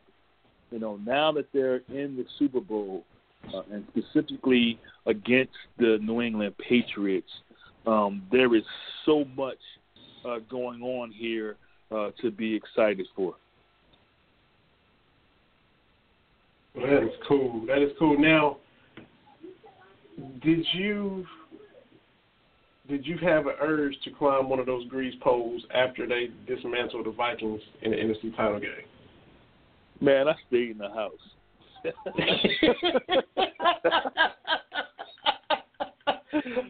stayed in the house. I was like, this is silly. I don't like to see naked men running around with underdog masks on. There was a whole lot of that. It was something to behold. Obviously, you can hear it in the streets. It was all over the news. There were tens of thousands of people roaming through the streets because this is not something that we're used to here. I can remember back when the Phillies won the World Series. After the day of the parade, I took the train into the city, and I had to walk like maybe 2 miles because all of the streets and all the bus stops, the train stops were closed off. So I had to walk through the city, and I soaked up the feeling, the energy. There was so much trash on the streets, you know, and it was just a surreal feeling once I walked into the Sixers arena. I think I actually titled my piece that night, "The Phillies Beat the Sixers." You know, it was just an amazing feeling. It was an amazing feeling, and I see it being something similar. Now, you know, we don't know if the Eagles will finish what they have started, but if they do, it'll probably be one of the best stories to ever happen in sports. And the weight, you know, for the city as a whole, you know, because prior to the Phillies winning, it was the Sixers title in '83. But the Eagles been waiting since 1960, you know, since the NFL championship. So all of that emotion and jubilation and acting a fool or whatever it's going to be that's going to keep you in the house if they finish will just be unleashed, right? It would be unleashed. You know, there is a bar across the street from me and it's so chock full of Eagles fans, from the owners to the bartenders. There's a bunch of high fives going on. You know, I really hope for the city that they win this game, because if they don't win this game, as exciting and as you know, just energized as they are, I don't know if they'll be able to survive such a fall. You know, because this city has been like that for so long, and specifically the Eagles. It seems like, you know, they get to the pinnacle or they get far in the playoffs. All those 5 NFC championship games in 8 years that Donovan McNabb and Brian Dawkins, you know, I covered that team extensively, you know, and to see this new team, you know, led by Fletcher Cox on defense, and you know, Jim Schwartz, I think, is the pickup of the off season, in my opinion, because of how he has orchestrated and made this defense such top notch. You know, they might not be leaders statistically, but I actually think that they are the best defense in the league because of Fletcher Cox. I mean, he's just unstoppable. Definitely. We're talking with Michael Tillery, the Starting Five Sports, talking Philly, talking Super Bowl, talking that Philly vibe like we've done so many times before. Shifting it to the Sixers, y'all had a piece up on the Starting Five today about, speaking of unleashed, and how the city would be emotionally if the Eagles beat New England. You guys wrote that it is time now to unleash and set free Joel Embiid. Yeah, you know, Ron Glover, you know, the EIC of the Starting Five, wrote that piece today. Make sure you guys come and check it out, you know, for the listeners out there. You know, he's really spoke about it was really tempered in my opinion. You know, I could see the journalist in Ron, because I know he held back a little bit from what he really wanted to say. But to see Joel Embiid become the player he is, you know, at 23-11, you know, he's just a monster. He's a joy to cover, you know, in the locker room. You know, when we're talking to other players in the locker room, he seems to come over and wants to engage the media as we're speaking to someone else. He's never down. Obviously, he hates losing, but he's never down in the locker room. He's just a joy. He's one of the best players that I think I've had the honor to cover all around. You know, just speaking about his personality as well as, you know, his passion for the game as well as his talent. You know, he's just such a great player, and you know, I'm glad that he has been voted in as a starter. You know, I really thought that Ben Simmons would be an all-star as well, given that his year is historical as a rookie. I mean, you can go back to Magic. That's it, Magic and Oscar, you know, in terms of all-around play. You know, even LeBron, I don't think had the numbers that he had his rookie season, you know, back then. You know, Ben Simmons is someone who is almost like a cannonball still in a cannon. you know, and the someone has the match in their hand, and it's Ben Simmons himself, you know, and once he gets to that point where he just wants to let loose and just unleash his talent as well on the league, he'll just be just as unstoppable. You know, he has to get into the gym and get that jumper, true to form. What's great about him is how he eats up space when defenses sag on him because he doesn't have that jumper yet. You know, and I think that a lot of people are looking at this man and wondering how he is so good. You know, it's also good to see his parents in the stands at every game. You know, Joel Embiid's mom is there as well. You know, we have a passionate J.J. Redick here who is poised to be the leader of this team as well because he wants to win, and he's showing these young stars how to do it based on his experience. Robert Covington is a little bit up and down. I think he'll regain his form that he had early in the season. You know, as the season goes by, I think he's still feeling the remnants of his best friend dying. You know, it's something to see that emotion in him. You know, it's like an up and down thing. He'll have a great game, and he'll have a bad game. You can see that his mind is elsewhere at times. You know, Sarchik is a capable player. You know, the Sixers have such a great team because, you know, the versatility in size and depth. You know, that they're 6'7" at one time all over the floor. So this is really a hard matchup for any team. And as you see, because they're on TV so often now, they're in these games against the elite teams in the NBA based on their talent. You know, I can't imagine what the team is going to be in 3 to 4 years if everything goes well and they're still together. You know, when Markelle Fultz comes back, he'll provide them with that defensive player that they really need at the two, because they get ate up nightly by two guards and point guards. You know, J.J. Redick and Ben Simmons just can't guard those small, quick guards. You know, they come in and they have 30, 35 points. You know, Harden had 450 on them. You know, so that's something that they have to shore up. You know, I also want to go on the record as saying that I am a Brett Brown fan. You know, I think that he gets a bad rap because of what he's had to deal with, you know, these last 4 or 5 years in a losing sense. You know, obviously he's a winner because of his coaching tree, you know, where he falls on that tree with obviously Greg Popovich. You know, when I sit here and when I hear him talk to his players, you know, I'm very aware to ask him questions about his young team because I want him to compliment them. I want him to give the fans his true sense of what he feels about his players because, in my opinion, that's the part of why a coach is great.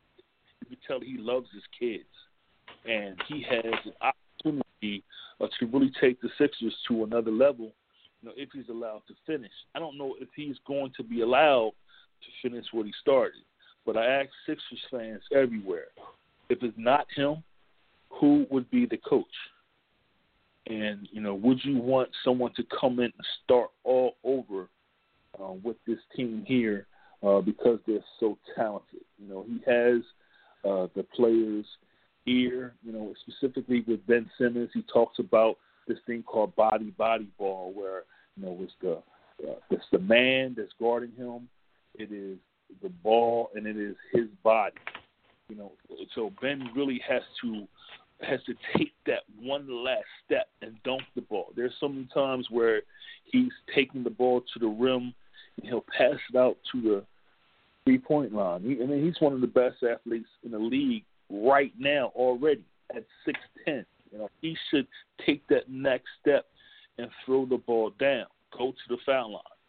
You know, they're also fouling him in a shack sense. He is shooting, I think at the time, he may be shooting 56%, but he has to get that up. And I think that will rise steadily in the offseason. Talking about Michael Tillery, the starting 5 sports. It was just impressive in all that you said, just how polished already Joel Embiid is.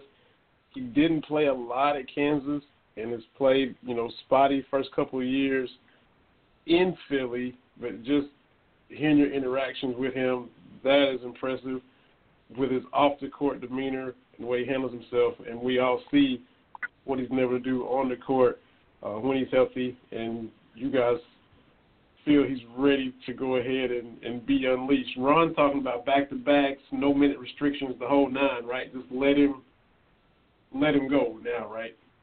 Just let him go. I mean, in my opinion, and I've said this, and a lot of people might think it's radical, but I do think that Ben Simmons and Joel Embiid have an opportunity to maybe average a triple-double each in the same season.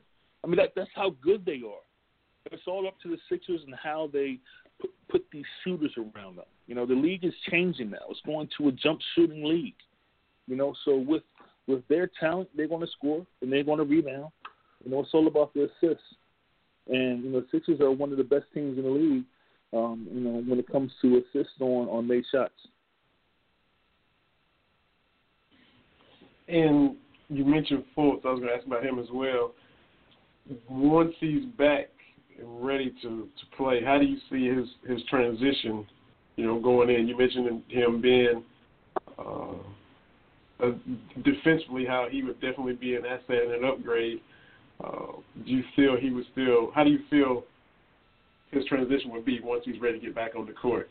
We started a little beef about him and Brown misquoted and all that, but how do you think he will be when he's ready?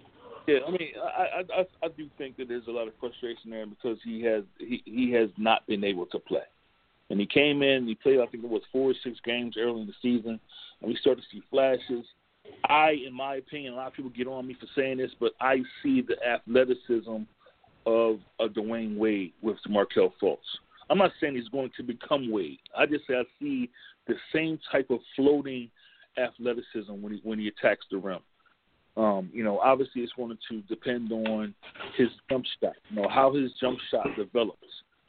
He shoots the ball in front of him, and I talked to a coach who, has known Markelle since he's been 15, and he thinks that that's going to be a problem throughout his career. So, obviously they're probably going to get some shooting guys on him to be able to fix that shot. It's not even like a Lonzo Ball from the side shot. I mean, it's coming from his chest almost. That's going to be a problem with the athleticism of the NBA. And him trying to get the shot off, I don't know if he'll have a lot of success early, but if he comes in like Ben Simmons and is able to get to the rim as much as Ben is, then that'll be a difficulty for the opposition. Absolutely. We're talking with Michael Tillery, co-founder of the Starting 5 Sports. What's my next question? I was proud of myself. I put it on Instagram and Twitter because Terry and I, not to the extent that you, but we get to cover games and get to go to post-game press conferences and things of that nature on a minute scale of the level of what you've been able to do. But at the Music City Bowl, I was able to ask my first question in a post-game press conference. I asked Coach Stoops and UK quarterback Steven Johnson a question, put on Snapchat. You put a comment on there and just proud and showing support and appreciate me asking my little bitty question in the press conference. And you said, do that every time you're in a press conference. So I got to ask you, what was the first press conference you went to where you asked a question, and who did you ask it to? Where my first actual pro game was the New Orleans Hornets when they came into town. I think it was November of, I'm thinking 2005. I'm not sure, but it was my first feature in Slam Magazine. And Ben Osborne, at the time, the editor-in-chief, he was really trying to get my interview skills out there because I was interviewing everybody at the time, journalists, editors, and players. When he was wondering why I was getting all these contacts. But to me, it was just doing my research, going to charity events and speaking to the publicists and the agents and the managers and the parents and all kinds of people who are more instrumental in, publicizing, their relative or their client. So, in doing that and also, transcribing these interviews, sometimes it would be monsters, 2-hour monsters that would take me like 24 hours to transcribe because you want to make sure you get every word right. And, you don't want to get any errors in the copy, So, I was nervous my first time, but, it's crazy you're asking this question because what calmed me down was as I'm sitting in press row, and press row is under the Sixers basket here. Maybe, 20 rows up, maybe. And across the court, I saw my daughter smiling, who my brother-in-law took my kids to the game that I'm covering for the first time. And, it really calmed me down. And it just gave me a sense of accomplishment because I knew that my daughter was proud of me. It was very interesting that first game because I talked to Scoop Jackson before the game and asked him, what time should I be there? Scoop's a good friend of mine, so he gave me all the pointers that he need. When I walked into the locker room, I was terribly early, but when I walked into the locker room area, the first person I bumped into was a writer here, a legendary writer here named Phil Jasner.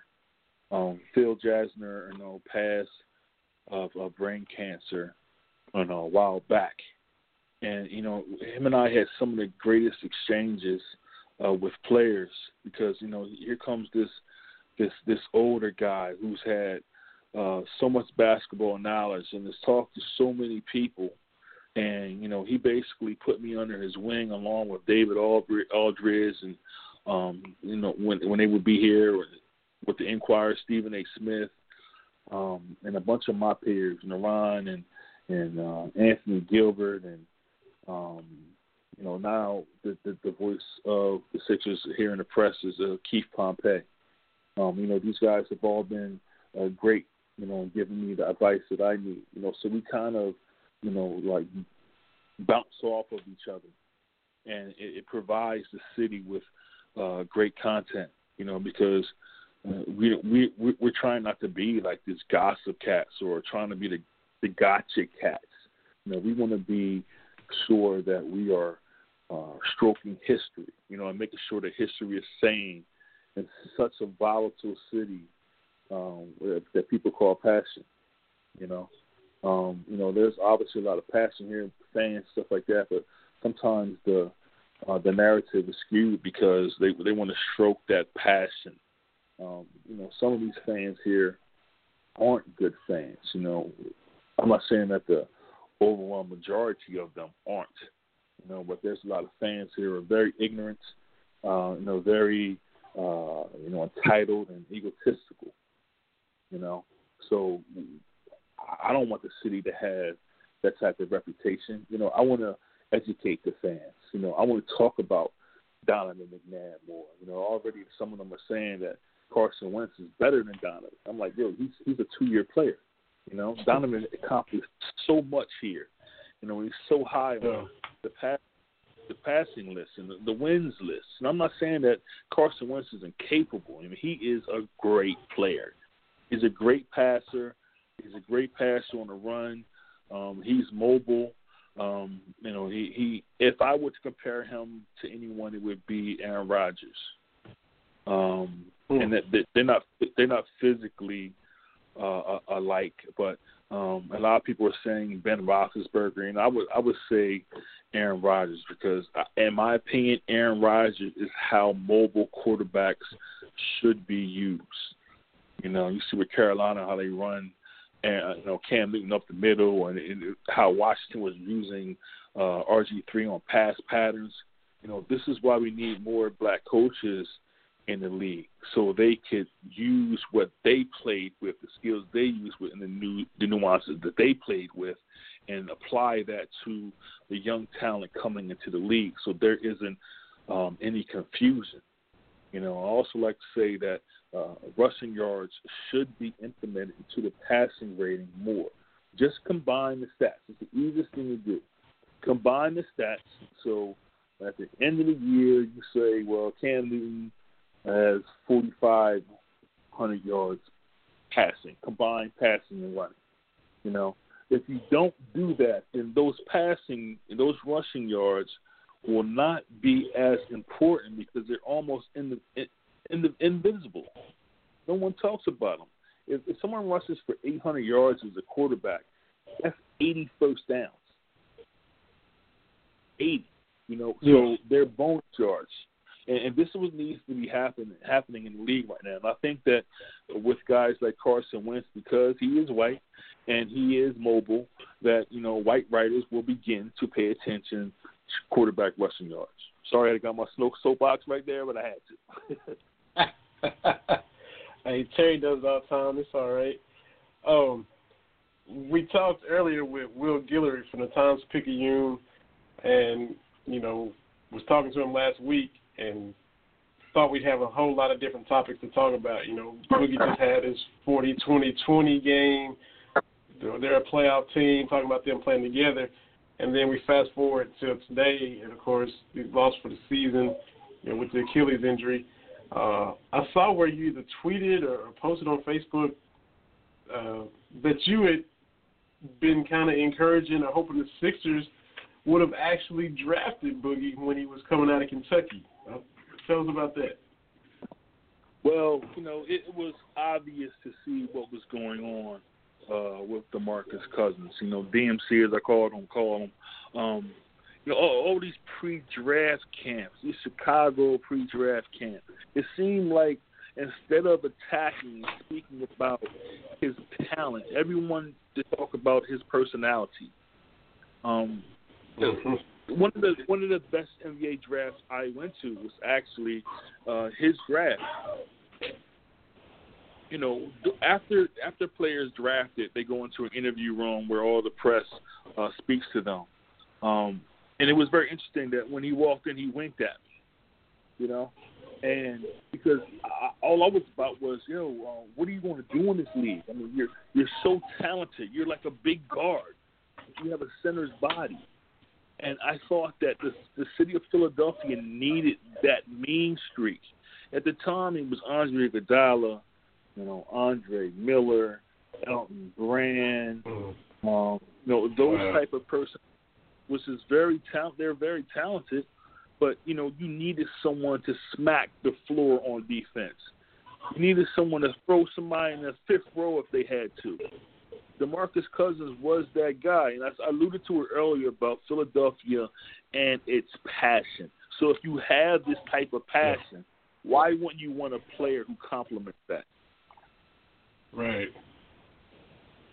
That makes perfect sense. And he would have fit in perfect. Andre Miller, Andre Iguodala, Elton at the 4, Boogie at the 5, that would have been nasty. It would have been nasty. And, obviously Doug Collins wanted Evan Turner. Evan Turner, who's actually a friend of mine, he was drafted. And obviously he was player of the year that year. He had that great shot against Michigan. He's a capable player, and I really think Evan Turner would be like that Cedric Ceballos type player along the baseline, as he gets older in this league, because he has a penchant to sniff out space there and score the basket on each side of the rim. I think he's a above average rebounder, and I think that's his skill set. But I think that DeMarcus Cousins is a Hall of Famer.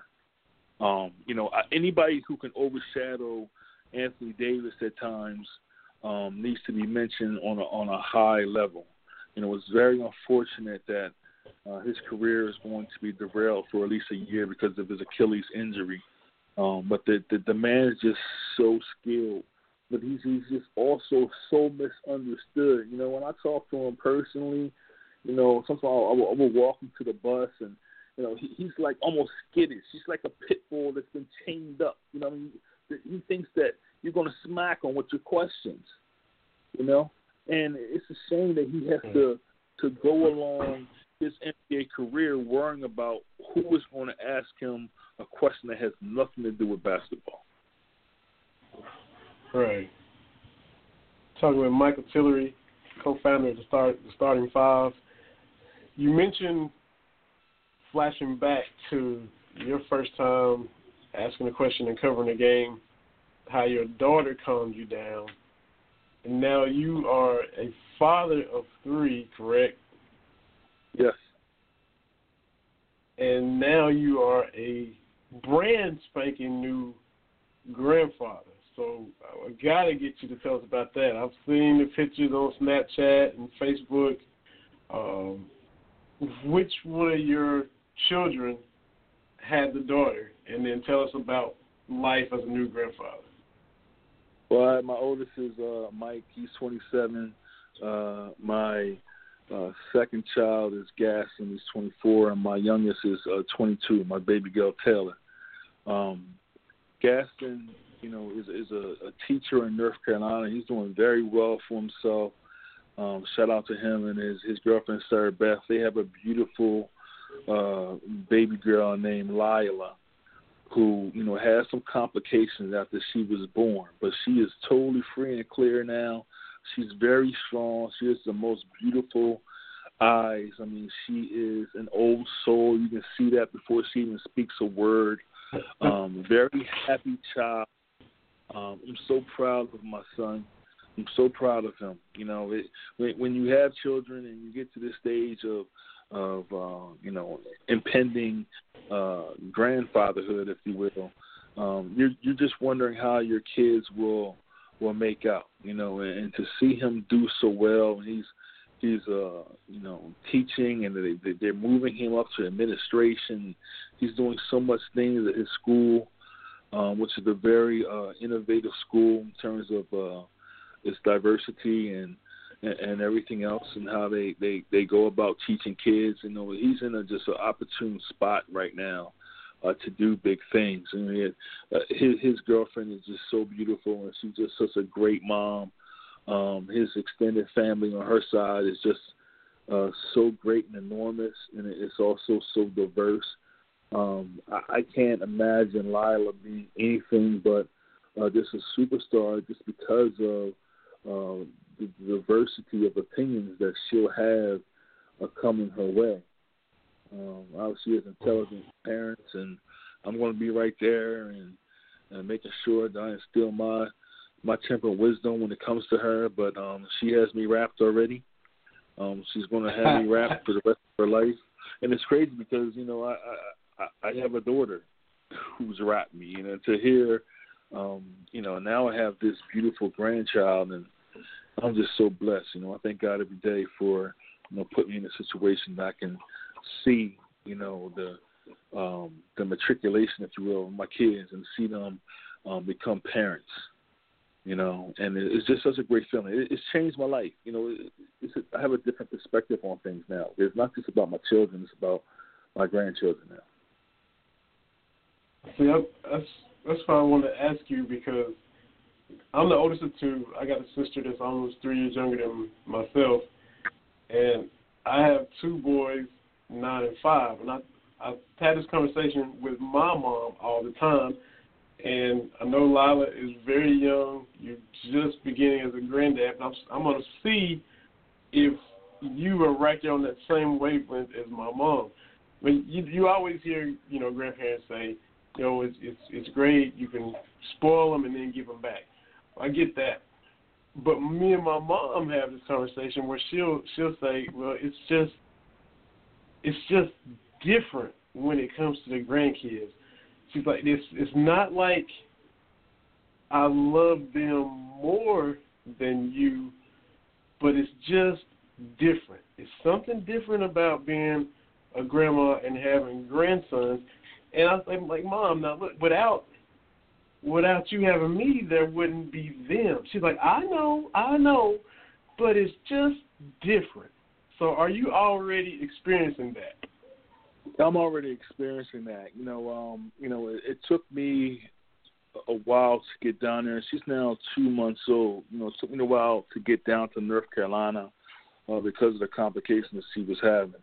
I wanted to make sure that, everything was cool. She was home, and because of the size of her family, I didn't want to impose, So it was when I walked in that door, it's an 8-hour drive down there, and, it was snowing, so it was beautiful riding through the mountains, getting down to North Carolina, and they live in a town.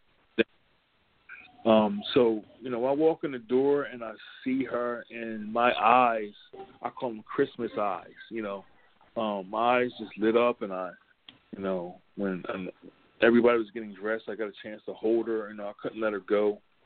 I was talking to her, and she just so attentive, so you're seeing you're seeing your mortality, but you're also seeing in a positive way because you're seeing the second generation come, and I think that's what hits you more than anything is that sense of being, seeing that second generation and the children of your kids, and you have children, and you talk about this all the time.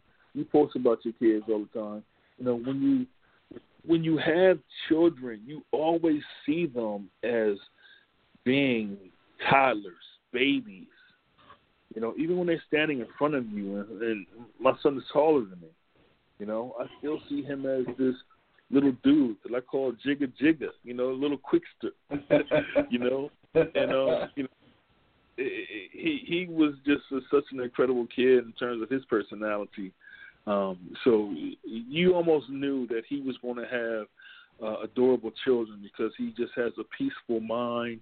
He was a quarterback, point guard, so he has that type of personality that's really never either high or low. No, so when you see that and him showering his love on his daughter, he posts about her all the time, and I'm screenshotting every pic. I'm still in every pic on Facebook. It's just a wonderful thing. So yeah, there is a different feeling that you get, and it is almost like a feeling. Yes, I've made it now. Everybody lets you talk about materialism and how you gain this and that through accomplishments. I'm a grandfather now, and that is my most major accomplishment other than being a father. Wow. So you're right there with my mom. So it's just something that you don't even grasp until you have grandchildren, I guess. So when I saw her pictures and chatting with you on Snapchat about you coming on, I couldn't wait to ask you that just to see your thoughts on it. Because like I said, me and my mom had this conversation all the time. It's just, and the way she describes it is the way you're conveying it as well. So definitely had to get your thoughts on that. I always appreciate you coming and gracing us and dropping knowledge and insight. Appreciate it so much. Always love having you. Got nothing but respect for you. Thank you so much for coming on our little show, Mike. Of course. So, Terry, and you and Vinny, I really appreciate you guys. I try to listen as much as I can. Keep doing the great work. I kind of get my college basketball insight from you guys from talking about the Cats all the time. We talked about DeMarcus Cousins before. But, I really appreciate you guys and what you do. Please keep doing it. You're very insightful and educational for all the people out there. Don't ever think that you're not worthy or you're not appreciated because you truly are. And I appreciate you guys calling me whenever you want to get me on the show. And whenever you need me, I'm here. Well, we certainly appreciate that. Definitely appreciate it, Mike. Thank you so much. You got it. Michael Tillery, co-founder of the Starting Five, also written for the New York Times and the Undefeated. always a pleasure having him on. I had to ask him about the grandfather angle because check him out on Instagram or Facebook. His 2 little granddaughter is an absolute doll, so I definitely had to work that in. Go ahead, TV. Quick story about grandparents and all that kind of stuff. So, for those that don't know, there's a 17-year gap between me and my older brother. So, pretty sizable gap. So I was the baby by a lot. So my house growing up, it was really just a lot of me. There was a lot of Terry stuff. I had my own wall in our family room with all my accomplishments, yada, yada, yada, pictures of me, this kind of stuff. So fast forward a few years to when my girls, Big Miss and Little Miss, were born. So my parents at that point had moved into a patio home, and still pictures of me all over the place, as it should be. But I go over there one day, take the family, and I look around. There's not a picture of me anywhere. The girls have replaced me. So much that there's pictures of me with the girls where my mom had put them in a frame and chopped off my head. So it's just like my hands holding the girls. And I said, well, wait a minute. I said to my dad at the time, I said, where's my pictures? And he showed me a box where the pictures are. I said, well, what's going on here? He said, son, I've been looking at you for 40 years. I need to look at some new people. We got new people to look at. And I said, oh, man. I was hurt. Man. I was hurt. So that was Papa being coming with the heat. That's how they were about grandparents, about being grandparents and everything. Of course, my brothers, my nieces, they had nieces and nephews, but there was such a gap. It had been a while since there had been some new people. So with new people to look at, they were all over the place. So I just, that was a little humbling. Unbelievable. I guess we'll know if we become grandparents. I guess until then, that's why I said, I was like, Mom, look, without me, there's no, Micah and Chandler. I know, but it's just different. And that's all I can say. It's just different. So it's a grandparent thing, and we're just not there yet. So, I can't argue with it because I'm not a grandparent. So, but that's just the reality of it. And I don't intend on being a grandparent for about 40 more years. That's what that's what I've put out there. I'm putting that out there because to put a bow on all this, Big Miss. Now that she's in the 6th grade, she's 12. And I was just talking to her this past weekend, and there's a boy in her class that she was telling me likes her glasses. And I'm thinking, well, why is he looking at your glasses when y'all are in school, and school's about learning?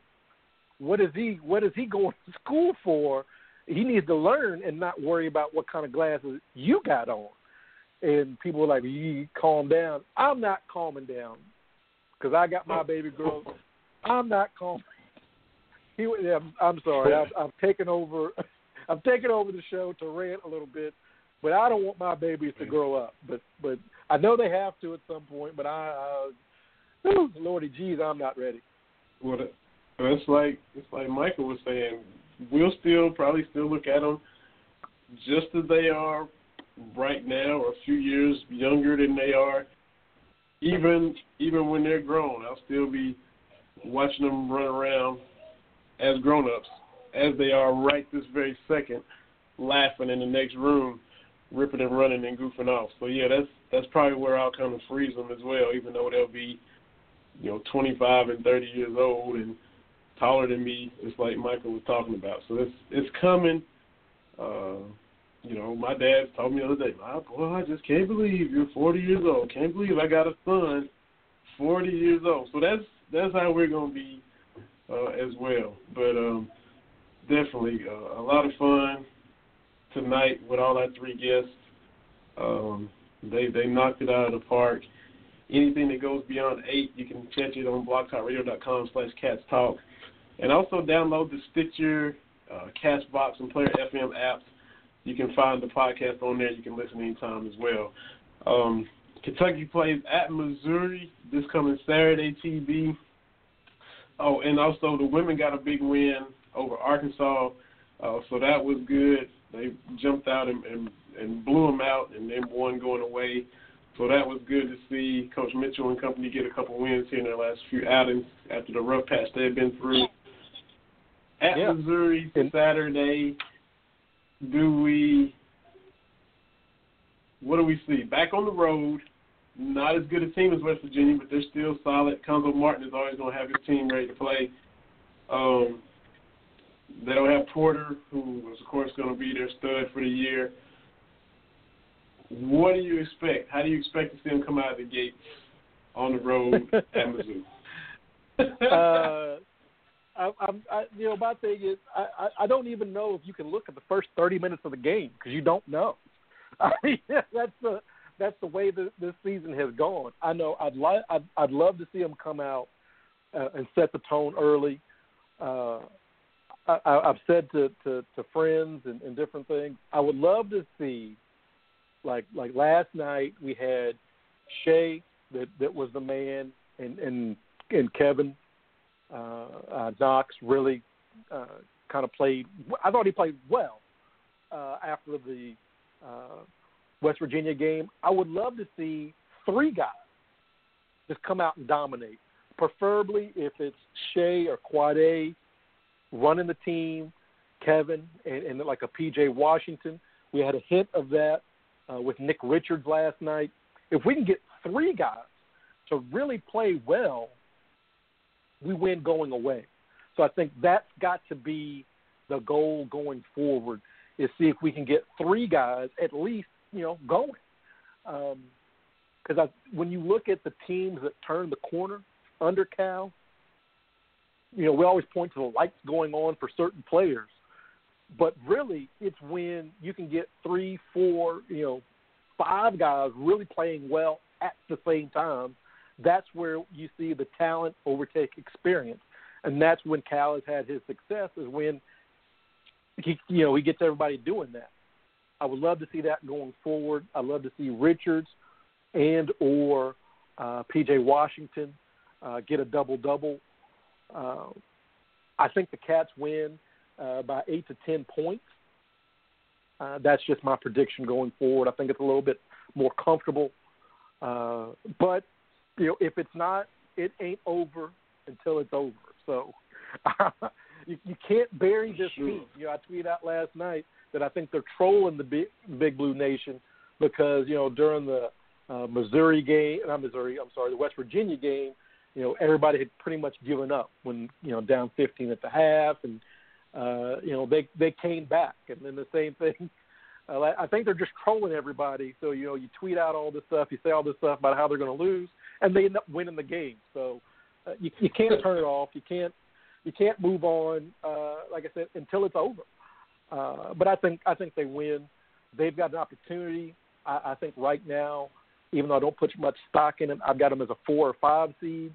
I think they have the opportunity to move up to a 3 seed, which I think will be better for them. But we'll see. We'll see. That 3 seed keeps them away from the 1 seed for another round. So I like that position. So they have the ability to do that. There's lots of opportunities the rest of the way because of the way the SEC is playing. And let's give props to Aaron Torres, national writer that's been talking about how good the SEC is. And we see that winning the Big 12 Challenge for the first time ever this past year, 6-4. The SEC won. So there's going to be, I don't think they'll have 9 or 10 teams in like Kyle's saying, but it's going to be better. SEC basketball has turned the corner. When you look at the coaches that have been brought in and the investment into facilities, the SEC is better. In my money, the SEC is at its best when Kentucky's at its best. But I like the way the conference is, and the conference is getting it serves its purpose to get Kentucky ready for the tournament. That's kind of how I see it. Absolutely. So, man, we had a heck of a show this evening. we always bring it every week, which is fun, whether we have guests or not. Last week, a couple weeks ago, it was just you and I rolling, and we can do it that way. Or we can have 1, 2, or 3 guests. Tonight we had 3. We had Will Guillory from the Times-Picayune, Scott Allen from the Washington Post, and our guy, Mr. Michael Tillery from the Starting 5. Appreciate all of them. A lot of fun. It worked out for all of them to be on, even though still got Will on right in time to talk to him about 20 minutes right before we talked to Scott. So everything just worked out smooth, and it was a whole lot of fun. Super Bowl, I think it'll be New England. My heart, I hope it'll be, because, based on this, we just heard a conversation with Scott about how the NFC East feels about this.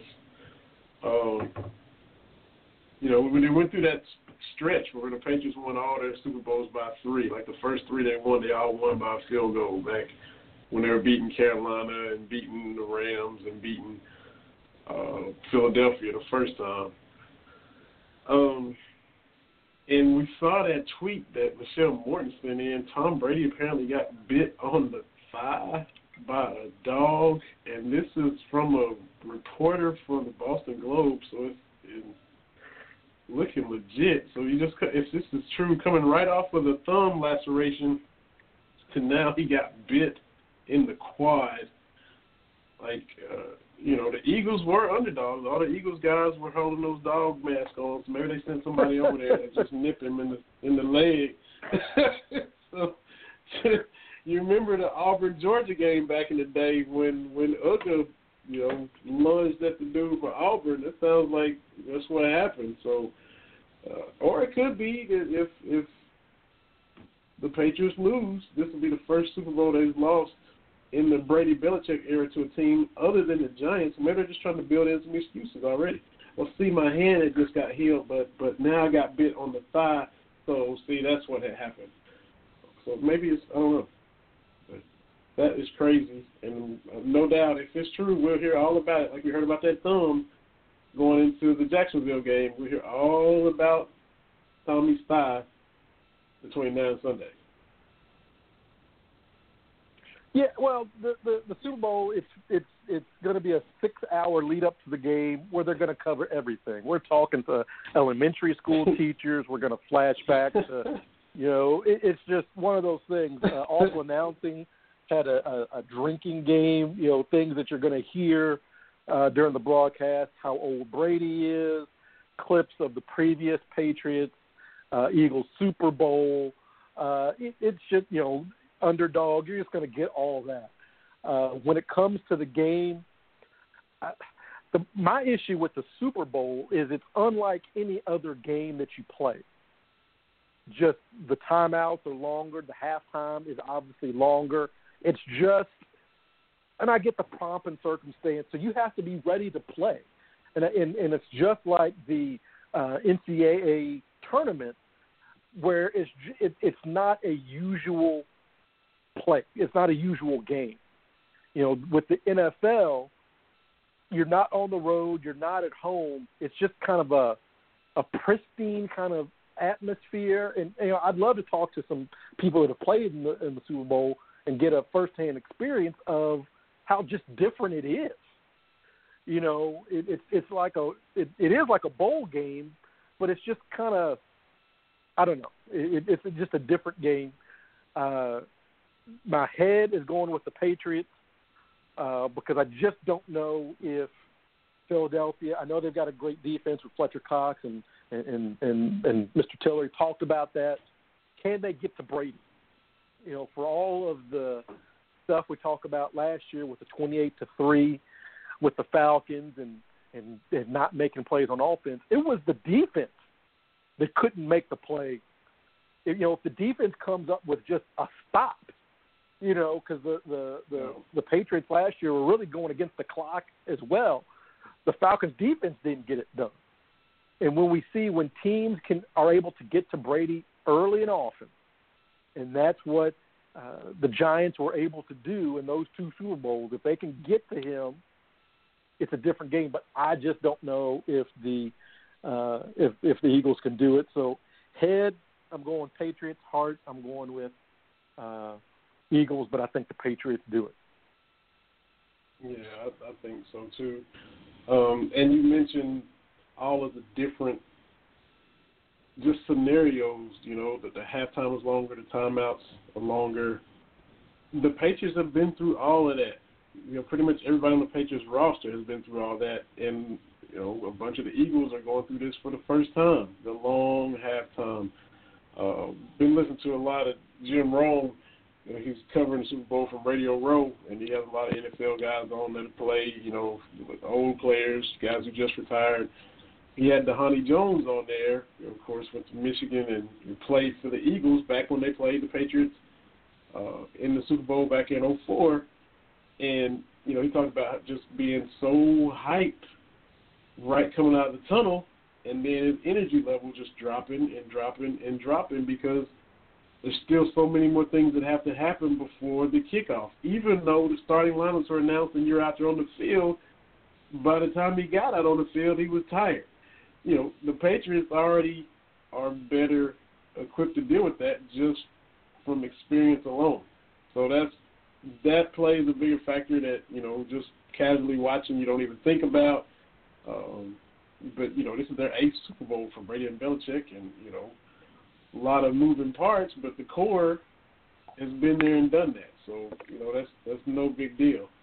A lot of those little things that the Eagles will be going through for the first time. Doug Peterson, first-time head coach, practicing for the Super Bowl, tickets and all that for family. Yeah, all of that periphery stuff is stuff they're having to go through for the first time. Absolutely. Well, then we had a ball. I did. Appreciate you. Going to have some fun guests next week. Actually, a guy going to come on and talk about the Cavs. He actually replied to our Twitter conversation with Mr. Tillery. He's like, if you need somebody to come on and talk some Cavs, he said, I'm down. So I'll let you know who that is next week. And, boy, the Cavs are just, all kind of stuff going on. We have all kind of stuff to talk about. Didn't even talk about them tonight. We'll talk about them next week. And we'll have some more guests, too. So y'all just tune right on in. Come right on back. If you missed this tonight, like I said, check out the Castbox FM, the Player FM, Stitcher apps, of course, iTunes as well. You can catch this episode as well as all our other ones at your convenience. So feel free to check them out. Appreciate everything, TV. Have yourself a good weekend. Stay warm if it continues to be cold. Enjoy the game Saturday, and it'll be Wednesday evening again before we know it. Absolutely. For my man Terry, the real TV Brown, this is Vinny Hardy. It's been another episode of Cats Talk Wednesday. BlogTalkRadio.com. Y'all stay right with us. Wait.